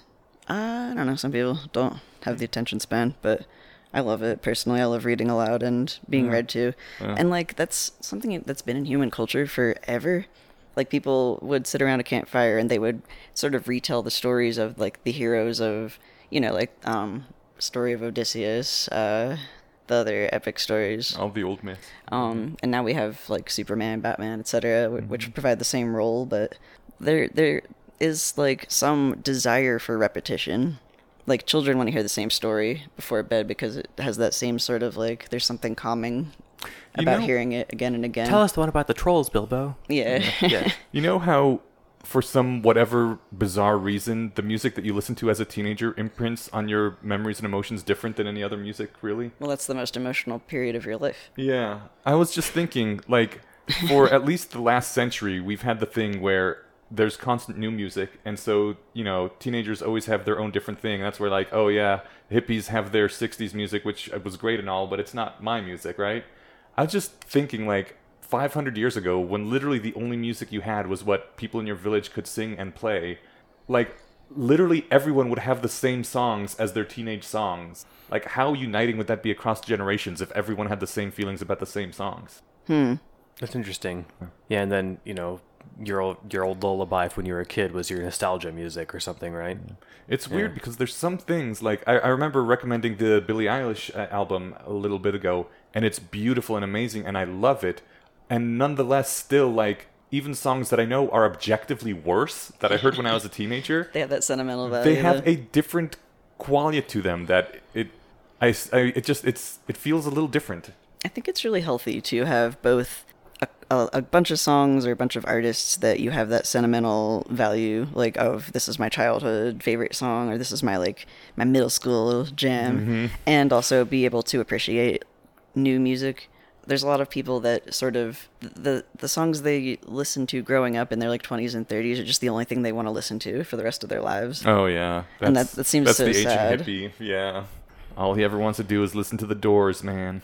That is like a universal human And Pink thing Floyd. that like large populations of people have though. And I got really worried that I was starting to have that where like every time I realized that like oh no, I don't like any of the new music. Is it objectively bad or am I becoming old? Well, the thing is, most of the music in so far our I keep- teenagehoods were objectively bad too. But some of the really good stuff is still around. Yeah. I don't know.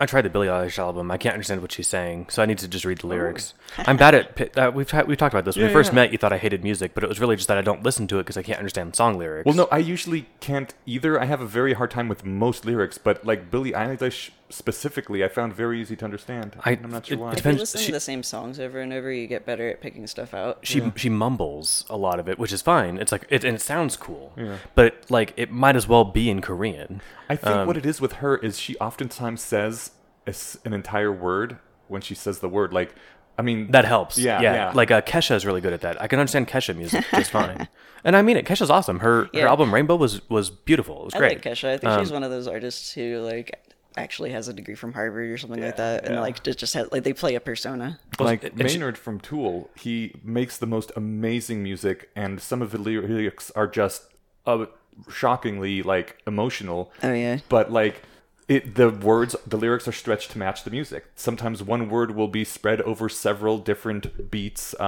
Sometimes several words are shoved into a single measure, and it it makes it a lot harder to understand. I had to listen to some of those songs many times before I got 90% of the words, and there's still some that I don't know. That is a trainable skill, by the way. It's like the same thing with when I first got into doing EMS. I couldn't hear anything anybody was saying over radio ever, and like the more you listen, the more you get better at picking that out. I think it's the same with foreign languages. It's the same with listening to music. EMS. Medical services? Yeah. Oh, gotcha.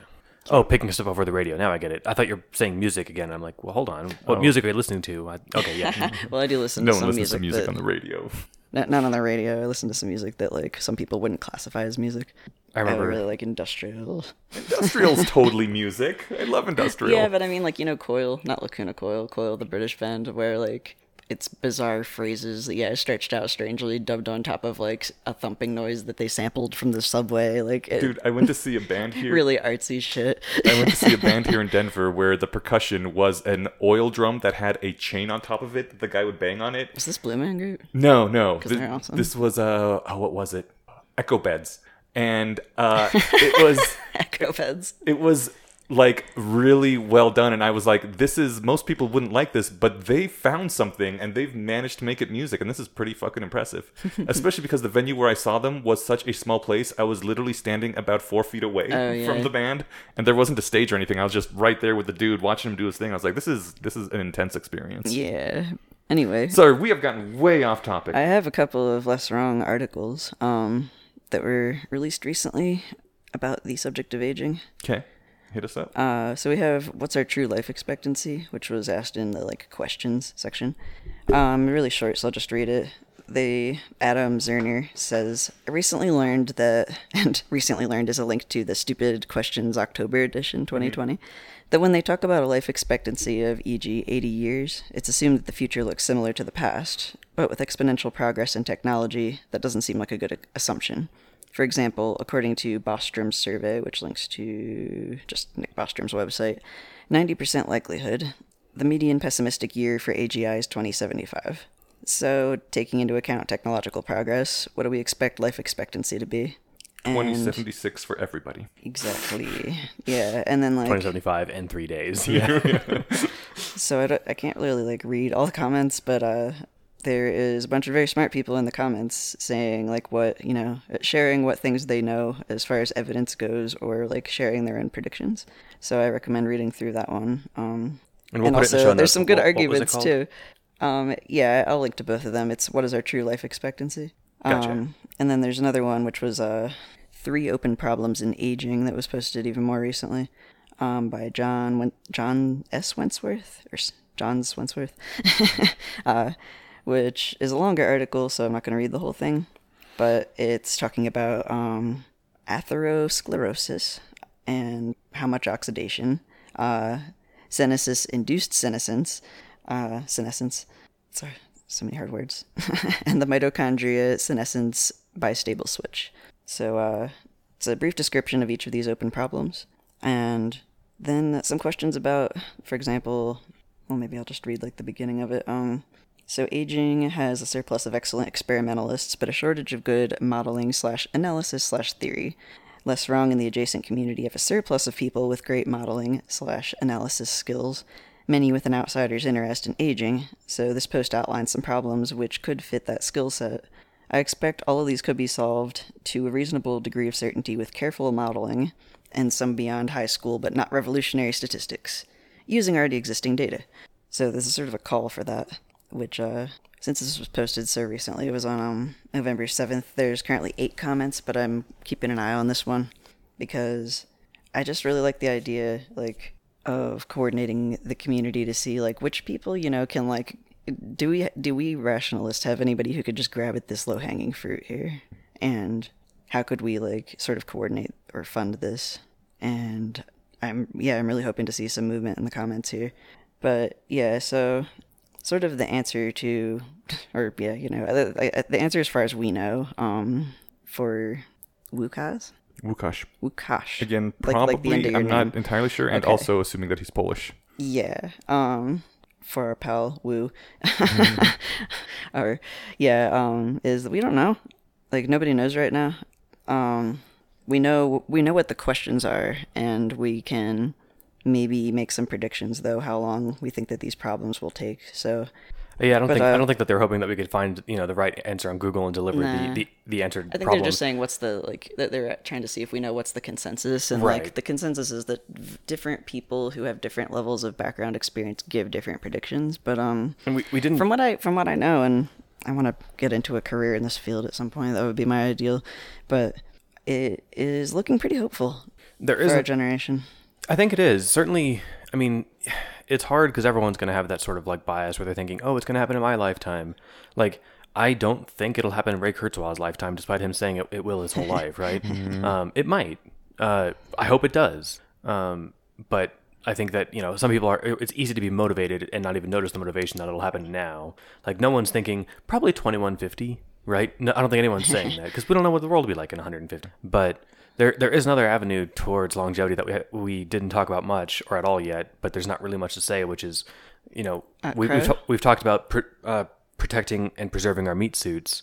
If you could move the important moving parts of your brain to another substrate that is more reliable and doesn't deteriorate like your body does, like I'm talking uploads and or robot bodies or something. That is another way to live longer, and there are separate projects working on that. And I think the problems there are obviously distinctly different kinds of challenges than they are of like how do we keep our bodies working, right? Yeah. Before we go like into the more esoteric stuff, do we want to talk briefly about NAD+? Is that the drug you Oh take? yeah. No, but the thing that I take supports NAD+ production. Okay, I'm glad you reminded me because that was on my short list of things to ask about. Okay. Well, the NAD+ is one of the primary things used in our mitochondria to power our bodies and our cells. Is that November Alpha Delta Plus, or is Yes. that... Okay, gotcha. NAD. Yeah. I wasn't sure if you're saying N80 Plus. Oh, Gotcha. I see. Yeah. Okay. But yeah, it's and it decreases as we get older. And there was a lot of promising research in 2013 or so. I don't Some remember. new promising research just came out. Yes, but this is when it first like hit the scene and everyone started talking about it, and it was like and still is, sorry, one of the most promising avenues for at least slowing down the impacts of aging and possibly getting a few more decades out of things. And does this work on polymerase tails or? No, it works by the cells not degenerating as quickly, and it's still an ongoing research project. So I don't want to like overpromise anything or say that like this is definitely the thing, but it has quite a number of Nobel laureates, and specifically Nobel laureates in physiology and chemistry and such, saying that this looks like probably our best path forward right now, considering what we know. And the NAD plus levels, they support the mitochondrial health, but you can't like supplement it directly. The best you can do is make a lot of the precursors bioavailable in your body so that your body can have all the materials it needs to make more of that stuff. So there are 2 supplements right now that are common precursors to make the NAD+. And that is kind of like what the big push has been lately among people who are excited about this kind of stuff, is these particular supplements. And the one I am most familiar with and that has the most research behind it right now is called Thank you. I don't know exactly how to pronounce it. Nicotinamide, yeah. All right, I'm going to just put in the show notes I'm going to put in my little, I take notes during the episode of what to put in the show notes. Mm-hmm. I'm not going to put that. I'm going to put supplements, and you guys, I'm not going to try and spell that. Yeah, I would imagine it's pronounced nicotinamide riboside because that's how it's spelled, but I don't know. Maybe I'm pronouncing it not. I believe like that is the pronunciation. Okay, and that is the main one that has been people have been supplementing with for quite a number of years. It is can go into your cells pretty easily through cell walls, and from there be turned into NAD+. Problem is really it's more of you won't know until decades down the line if this has actually helped slow aging by some percentage. So it's a hard thing to measure. There have been a lot of tests, both with cell cultures and test tubes and on mice, which are very promising. And the few human trials most of them have been positive. I mean, like I said, if this thing was invented 15 years ago or 7 years ago, we're not going to have the data on how it works in humans yet. But mice don't live that long. Yeah. So how much did this improve mice lifespans? A fair bit, but the problem with mice and with all animals in general is that they are, well, they're different from humans. The problem with mice is they're not people. Yes. Data doesn't transfer neatly. We've found a lot of ways that we can increase mouse lifespans ridiculously long. I want to say like 9 times as long, but like they don't work in humans because mice there's some systems they have that are simpler than ours. Interestingly, and structured differently. I don't remember where exactly I read this, but almost all animals have the smaller an animal is, generally the faster its heartbeat is. And I think I know where you heard this, and I think it's bullshit. I think you heard this from, was it David Brin, who joined you on the immortality panel? Maybe, where all animals have more or less the same number of billion heartbeats. Yeah, was it a billion? That's the only place I've heard it, and that sounds made up. No, I don't know if it's true or not, but it sounds too neat to be made up, or too neat to be true, right? Right. So I'm not buying the fact that a mouse with an average lifespan or a guinea pig with an average lifespan of 5 years has 1 billion heartbeats. It might. Yeah. I mean, let's Google really quick. How fast is the guinea pig's heart rate? From what I've read, well, not from what I've read, from what I Googled right now, that mammals, at least, all get about 1 billion heartbeats per lifetime. Okay, well, I walk back on, was it David Brin that was on that panel with you? It was David Brin, yeah. I apologize, David, for putting you in this is obviously bullshit list person. I doubt it. I don't think he's listening. August 1st, 2019. Okay. And yeah, there's a Nature article that says about 1 billion. So, I mean, but that sounds kind of like if you can work out and get your good cardio and get your resting heart rate down to 60, then you're going to live, third or 20% longer than someone whose resting heart rate is 80? Well, no, here's the thing. The exception to that is humans. Humans have significantly more than 1 billion heartbeats. And well, that makes sense because 1 billion would be about 33 years if your resting heart rate's about 60. Okay. Yeah. There's about 33 billion seconds, or about 1 billion seconds every 33 years. Oh, so that's cool to know. If your heart rate is a ballpark 60, then we're crushing that number by people regularly hitting their 90s. Yeah, and that's with occasional spikes in their heart rate. Yeah, and one of the I'm gonna get the side eye from Wes here for Evo Psych because one of the ideas is that humans, a lot of our comparative advantage comes from having knowledge and the ability to use that knowledge, and that just basically increases as we get older, right up until we start actually hitting, senescence and dementia. But so humans are already optimized to exploit everything easily biological available to make us live as long as possible. Which is why, like, things like extreme calorie restriction will more than 2.5 times expand a mouse's lifespan, whereas with humans it does almost nothing. Like those pathways may already be unlocked in humans to get us where we are at this point. There is heart rate variability, which does correlate to a lot of health and like mental health, stress type things that can increase longevity. There's actually this one that I've been using, the Elite HRV monitor, which has an app paired with it, where HV? Yeah, the heart rate variability. Okay. I thought you said HIV It too, gives so you I'm glad a- you double checked.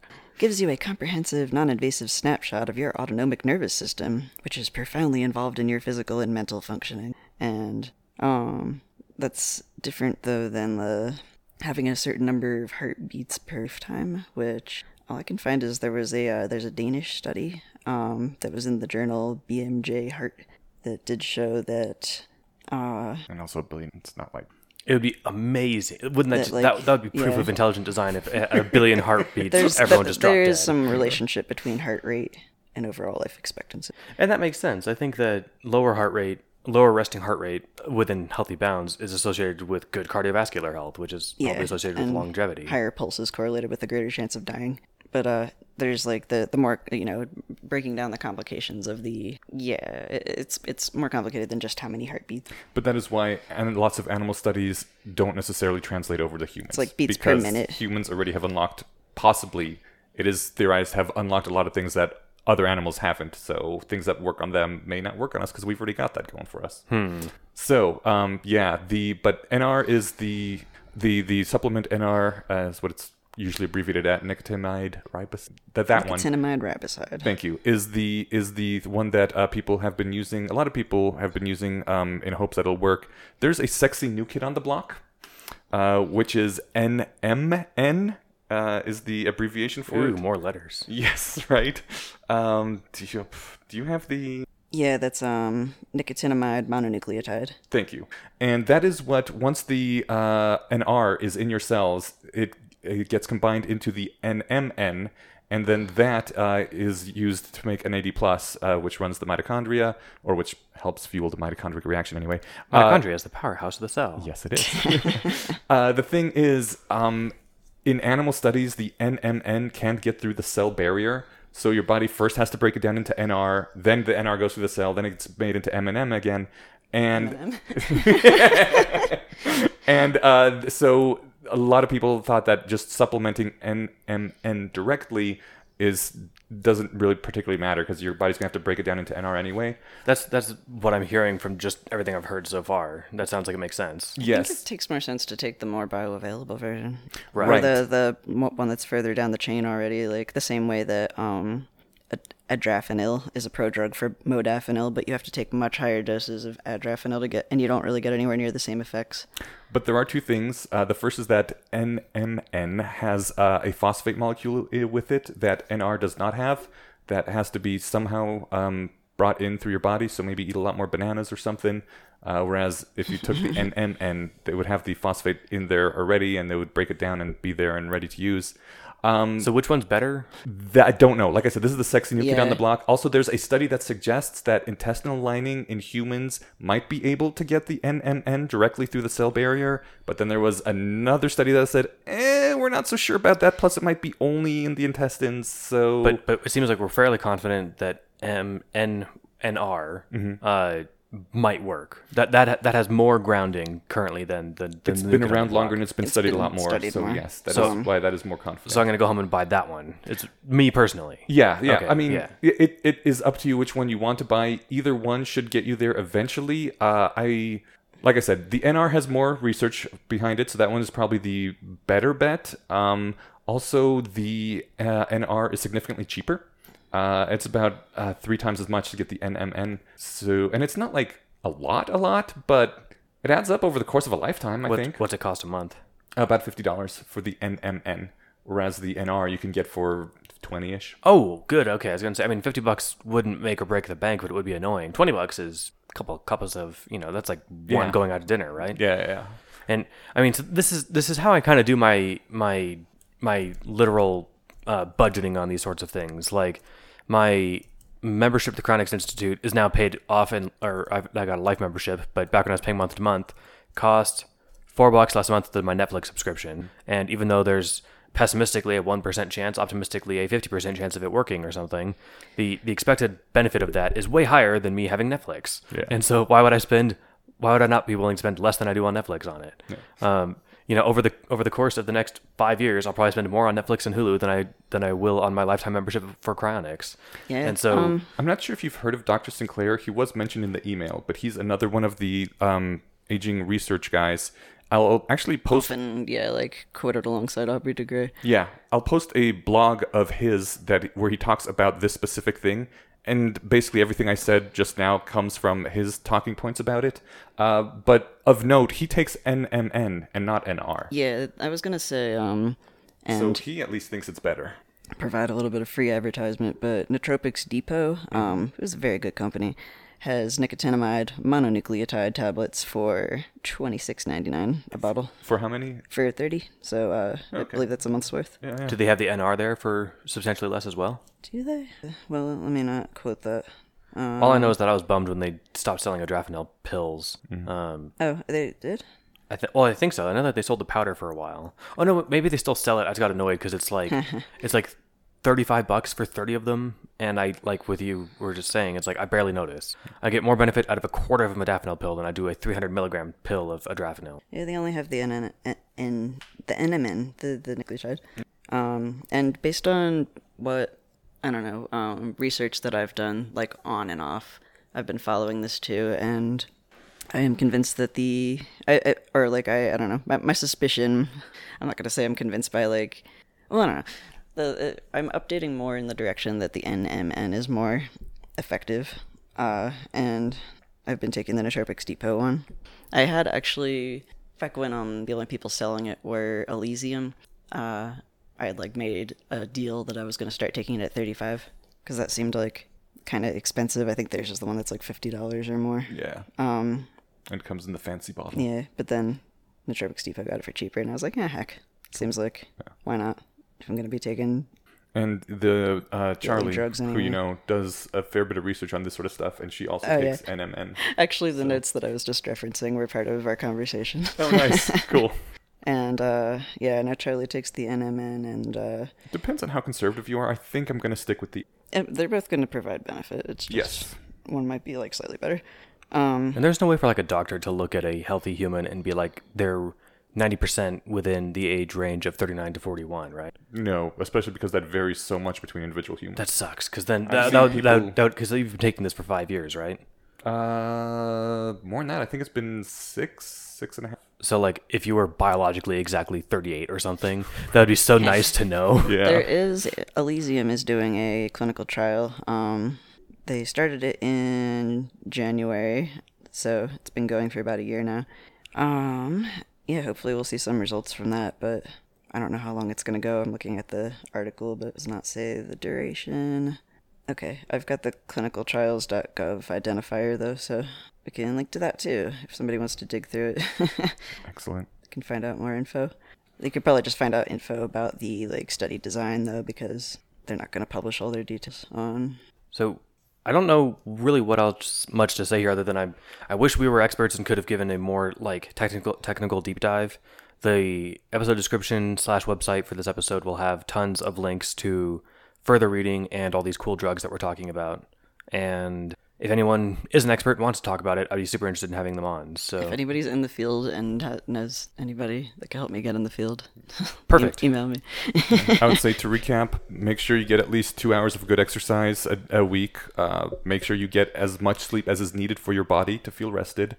Have a social life of some kind, even in coronavirus times.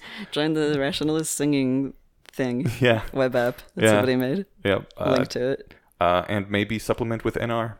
yeah, I mean, that seems like the best you can do. Oh, I guess also moving away from polluted areas. Yes. Oh, yes. That can help We a forgot lot. to mention that. Yeah. Managing your stress can help too. Low stress Like is good. all the things, Pollution's you know. terrible for your brain Yeah. and your longevity as a whole for your healthy brain. Cars are bad for you. Mm-hmm. Cars? Yeah. I mean, in the car, I probably don't consume that much exhaust, right? No, I'm talking about just car accident risk. Oh, yeah, It's like- absolutely. I Yeah. was We hoping have that feedback about that I wanted to touch on before we Okay. finish the episode. I was hoping that when I moved here, I'd be able to like sell my car and just take the trains. I was like, yeah, there's a train system in Denver. This is great. And then No, like it's not good. after There's, being quote, here a bit, a I was train like, system. it's not very practical. It's better than anything in Texas, but that's Yeah. not saying much. I can't use it day to day to like. It's great. without it being ridiculous. It's great if you work downtown or in the Denver Tech Center and you Right. don't want to drive there. That's about the extent of it. So, Yeah. all right. So we had some feedback on car stuff. You said. Yes, we did have a quick feedback that I wanted to hit. When we were talking about the, I think it was just last episode, about the high cost of getting a driver's license in Sweden, it turns out that their accident rate is quite a bit lower, like I think a third of the US rate, or traffic fatality rate per mile driven anyway. And so I guess, That was a victory, ha, from Jace. yes. Quiet little ha. Like, Too polite to just laugh and point at him. Yeah, When no, I- I would feel bad about doing that. No. I mean, when I learned that, I found that was like, I was like, okay, maybe this is like really justified and a good idea because, wow, that's a big deal. But literally the same guy who wrote to us and was complaining about how much it costs in Sweden said that he doesn't think it's necessarily worth it. He says the cost is too Really? damn high. Lots of jobs require a license, and it's basically an anti-economic mobility thing. People don't die as much. Yeah, But that said, like, if you need a car to get to work, but it costs $4,000 to get your license, that would kind of like really fuck a lot of people, right? Yeah, So, I'm not saying it's great. Yeah, like, it seems I like there's don't know, trade-offs. but it's hard for you to put Eudolons on like things, preventing people from dying. Yeah, it'd be one, but money also prevents people from dying. Like, Yeah, if you have like, the money to is- go to a doctor and Can you put the Eudolons in dollar amounts of how many like lives are saved versus how much like inconvenience the amount of money and time? the like, annoying that would be part a really of hard car math deaths is that equation. it's not just you who you're at risk, right? Yeah. Oh, It's yeah. it's whoever you hit. Or whoever And- hits you. Yeah, Well, exactly. So like, if I mean, I could be doing everything right, and then some dipshit, is drunk, crosses the median on the highway and slams into me at a combined 160 miles an hour, right? So, like, that's the bummer. Well, like to me, that's the only time I used to get angry when driving. I delivered pizzas through college, and then I realized that the difference between like rage driving to a place and like just chilling was like 3 minutes per Yep. trip. And so I was like, you know what? I'm gonna just take it easy on the road all the time forever now, and I almost exclusively do. The only time and I probably get less stressed, so you get to live longer. exactly the only time I get annoyed to the point where I will like express it or even have like my pulse change on the road is when someone does something dangerous. If they're gonna be stupid, like, and I was driving to Fort Collins yesterday. It's a 70-mile drive. Somebody the left lane over 10 car lengths ahead cuts off this big white truck and without signaling, and I just kind of point and like, look at that idiot. And it all worked out fine. If it had crashed, my reaction would have been different. But when people do things that are risky to me and to other people, but mainly like if I don't see it, it doesn't get my blood going. But that's when I get mad, and I'm like, you almost fucking killed me, you inconsiderate mad on behalf piece of shit. other people. Like if I'm on the highway and I see somebody cut somebody else off, I'm like, oh, dick. I probably say it, but it doesn't stress me out really. But and I'm not an angry person, and I'm not like a let's call people names person. But even just like imagining the situation, I'm sitting there like, motherfucker. But Because there's so much responsibility. Yeah. And it's because again, it's not just you. we need the self-driving car future where everyone can yeah. have full mobility and not kill each other. It's This just this we're sounds a just lot really like wearing bad at masks long to prevent term. COVID. We're bad at long term calculuses. That's why I don't think we should be driving. It's somebody being late for work one day, is not an adequate risk to measure against dying or killing somebody else. Yeah. Well, I mean, we certainly shouldn't if there's other options. It's like, oh man, I'm gonna be late to the birthday party, Yeah. or it just seems like such a Well, what got me was his comment saying that it's an anti-economic mobility thing, because that's a big deal. That'll impact GDP if you don't have the option to change to a better job because you don't have the mobility needed to go to a different part of town. The difference between longevity now and longevity 50 years ago is that we have a lot more wealth and more productivity now, so less people need to be working in the coal mines and the factories, and those people can instead be working on, high-tech stuff or becoming researchers or something. Like, GDP really is important for everyone's lives and progress to continue progressing. So Yeah, I don't disagree. yeah, so that's a different thing. Like, how many people are we willing to trade off dying in car accidents to get, another 0.5% of GDP and maybe get to longevity escape velocity a decade sooner? I don't know. If someone wants to try to do that math, feel free. Yeah, and how many people and friends did we lose along the way? At the very least, I'm confident that where the needle is pointing now is not the optimal position. It's definitely too lax in the U.S. Well, no, I mean, just like you mentioned, I can't be a minute late to work. Well, like a lot of people can't because they'll get fired because they've got stupid jobs. Like that norm should change. Be like, I did sorry, get fired from a job for being late like 5 minutes. Yeah, Wow. A couple of times. and it's like, It's just like, oh, you need 3 write-ups. The woman just hated me and wanted to get rid of me, so she was like 3 minutes late, and I was just like, jeez. and those people suck, but that's a lot of people's jobs. So like, if there's an accident on the way to work and I need to, speed the rest of the way to get there on time, a lot of people are in that position, right? So that's definitely some norms about just like society needs to change around that and stuff. But You also probably shouldn't have gotten your license when you said that you didn't stop at a single stop sign on your test. yeah, I guess apparently I rolled on all of them, and Yeah. so like, and what's funny is It's a little too lax here. well, and my wife had a similar situation where I can't remember exactly what she did. She said something about like, I think there actually may have been a dog on the road or something, and she swerved erratically around it, because the first time you almost hit an animal is terrifying, right? And she still passed or something, right? And like, but her handling of that didn't result in anyone's injury, but it was reckless or something. I can't remember the specifics. So when she got back to the DMV and they're like, yep, you passed, and she's like, wait, really? She was looking at somebody who was upset, and that person didn't pass, and she's like, what did you do to fail? Like, I can't remember what, again, Rachel did, but it was just like, if apparently it's really hard to fail and somebody did, so it should be harder. I do agree. You should, like, But everyone, probably not quite to the point of right? $2,000 of training before you can get this license. Yeah, maybe like if there's, wonder, does it have to be that expensive? Like, can they just make the test harder? I mean, I think that's why you need the $2,000 of training, because the test is... No, you could just drive with your parents more. Like right now, Maybe. you get the way that it worked for me, anyways. You get your that's your how learner's most Americans permit, get it. and then but the way I was gonna say it worked with me is then your parents will drive with you for a dozen hours, and then let you make up the other 100 and just write them down and say you did them. My right? dad tried to teach me to drive in like his stick shift Jeep, which was terrible, and he was so anxious that he like wouldn't let go of the little hangy thing above the door and was yelling, "Oh my god, you almost hit that!" So like, and then my mom is a terrible driver, so she taught me how to drive incorrectly. On my driver's test, I actually also passed because I parallel parked incorrectly, and like the guy was just like, okay. Where'd you learn that? I was like, my mom taught me. He's like, why don't you try pulling out, and then why don't you do it that? And he talks me through the correct way of doing it, so I did it right. He's like, okay, I guess you pass. Don't do it that way. That was dumb. I don't know what the hell your mom was thinking. I was just like, I know, right? Like, My dad taught me to drive a stick on like one of his coworkers, like 70. It was a the coworker eat the transmission well, grinding. Well, what was fun is like this thing was like some 70s truck, and it was definitely already a junker. Like it had, I want to say 15 degrees of play on the wheel, where like you had to turn the wheel just like that had no response for several degrees before it would even catch. And so Wow. like straight. So we practiced in a field, Yeah. like a gravelly to do field it. in the middle of nowhere. And he's like, we're practicing on this because you can't hurt this car. So stalling it and rocking it back and forth was totally fine on it. can't hurt the car, can't hurt the the field. Right. I mean, you can hurt the grass. You also but can't tip whatever. this vehicle, so go nuts. You're fine. Yeah, I unfortunately have a couple of friends who just like never learned to drive and don't have anyone to like. I've been the person offering to be like, hey, if you ever want to like go drive some donuts around in a Walmart parking lot, get your license, could do that. Don't do it in Walmart. Go somewhere else. There's usually better vacant Well, areas. you know what I mean. Oh, no, yeah. It was the first large parking lot that came to mind, but yeah. Oh yeah, I'm just thinking like that because I think that while practicing donuts is probably reckless. I did also a driving lesson with my dad of, hey, here's how to drift in the snow. Right, And do so that. this will, and yes, while it will be fun because now you can show your friends how to drift. The important thing is like now the car's out of control, and now you know what that feels like, and here's how we're gonna get out of it.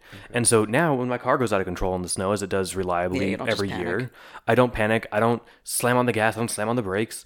I find a way to try and get traction, and occasionally hit a curb, but that happens once every 4 years, right, on average or something. So point is that like the way to get good at it is to practice the basic shit of just how cars work, how roads work, all that, but then do some deliberate, careful practice under bad conditions. You know, the first time it's raining a lot out and there's the opportunity and you haven't done it before, go with your friend and say, hey, we're going to go drive in the rain when you can't see and the roads are slippery. Like, practice.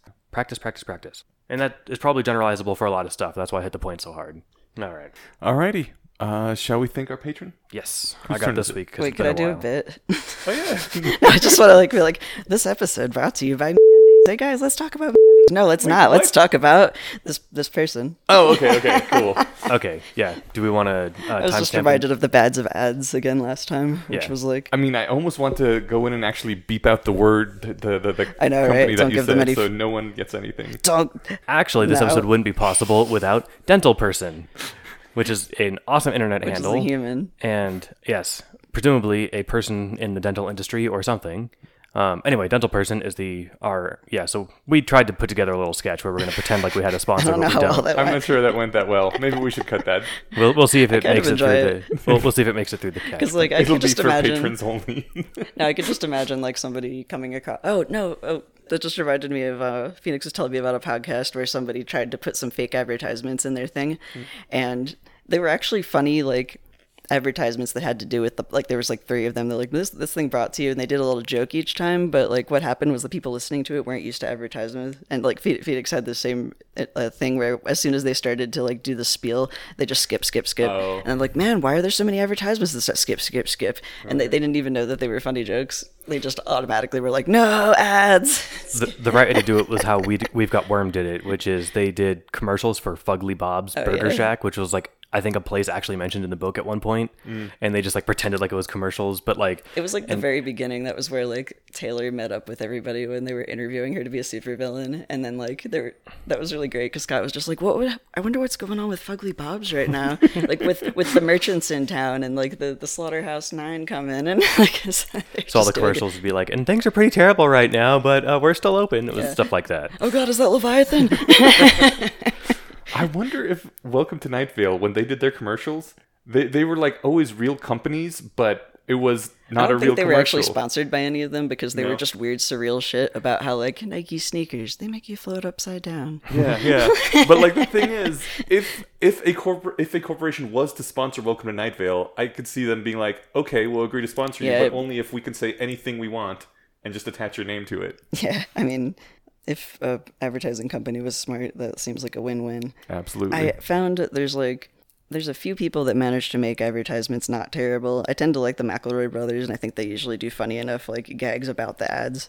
But I've been listening to this YouTuber Wheezy Waiter who like thanks Gen X. I like a YouTuber now. Watching that like a TV show now. But like he did a ad for Blinkist that was in the middle of he like one of his things that he and his wife try things, and that they have the series Why Do People Like X, and they were doing Why Do People Like Meal Planning, and in the middle of it he's like, okay, so now I'm going to give you a ad for our sponsor Blinkist, but also I'm going to try to do as many food puns over the course of this ad as possible so it stays in line with our cooking thing. And it was just like the pun counter was going like once a second, like That's somehow he hilarious. was managing to put he put like 47 like food puns into the And there are definitely ways to make it less annoying, but make no mistake, our real sponsor this episode is Dental Person.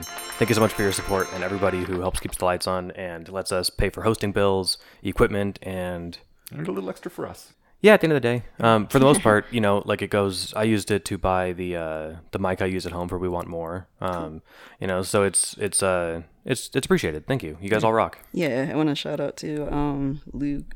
Somebody else has to say that. Oh, Wukash? Yeah, Wukash as well, who is also a patron of ours and gave us our topic. Wukash, thank you for both your patronage and the topic. Dental Person, you are the reason that all the rest of our audience didn't have to listen to any ads today. So, And maybe why they have Any great real teeth. ads? any real ads, yes. And maybe why some of them have good teeth. Nice. Okay, thank you, everybody. We'll see you again in 2 weeks. Yeah, Awesome. good night, everybody. Bye.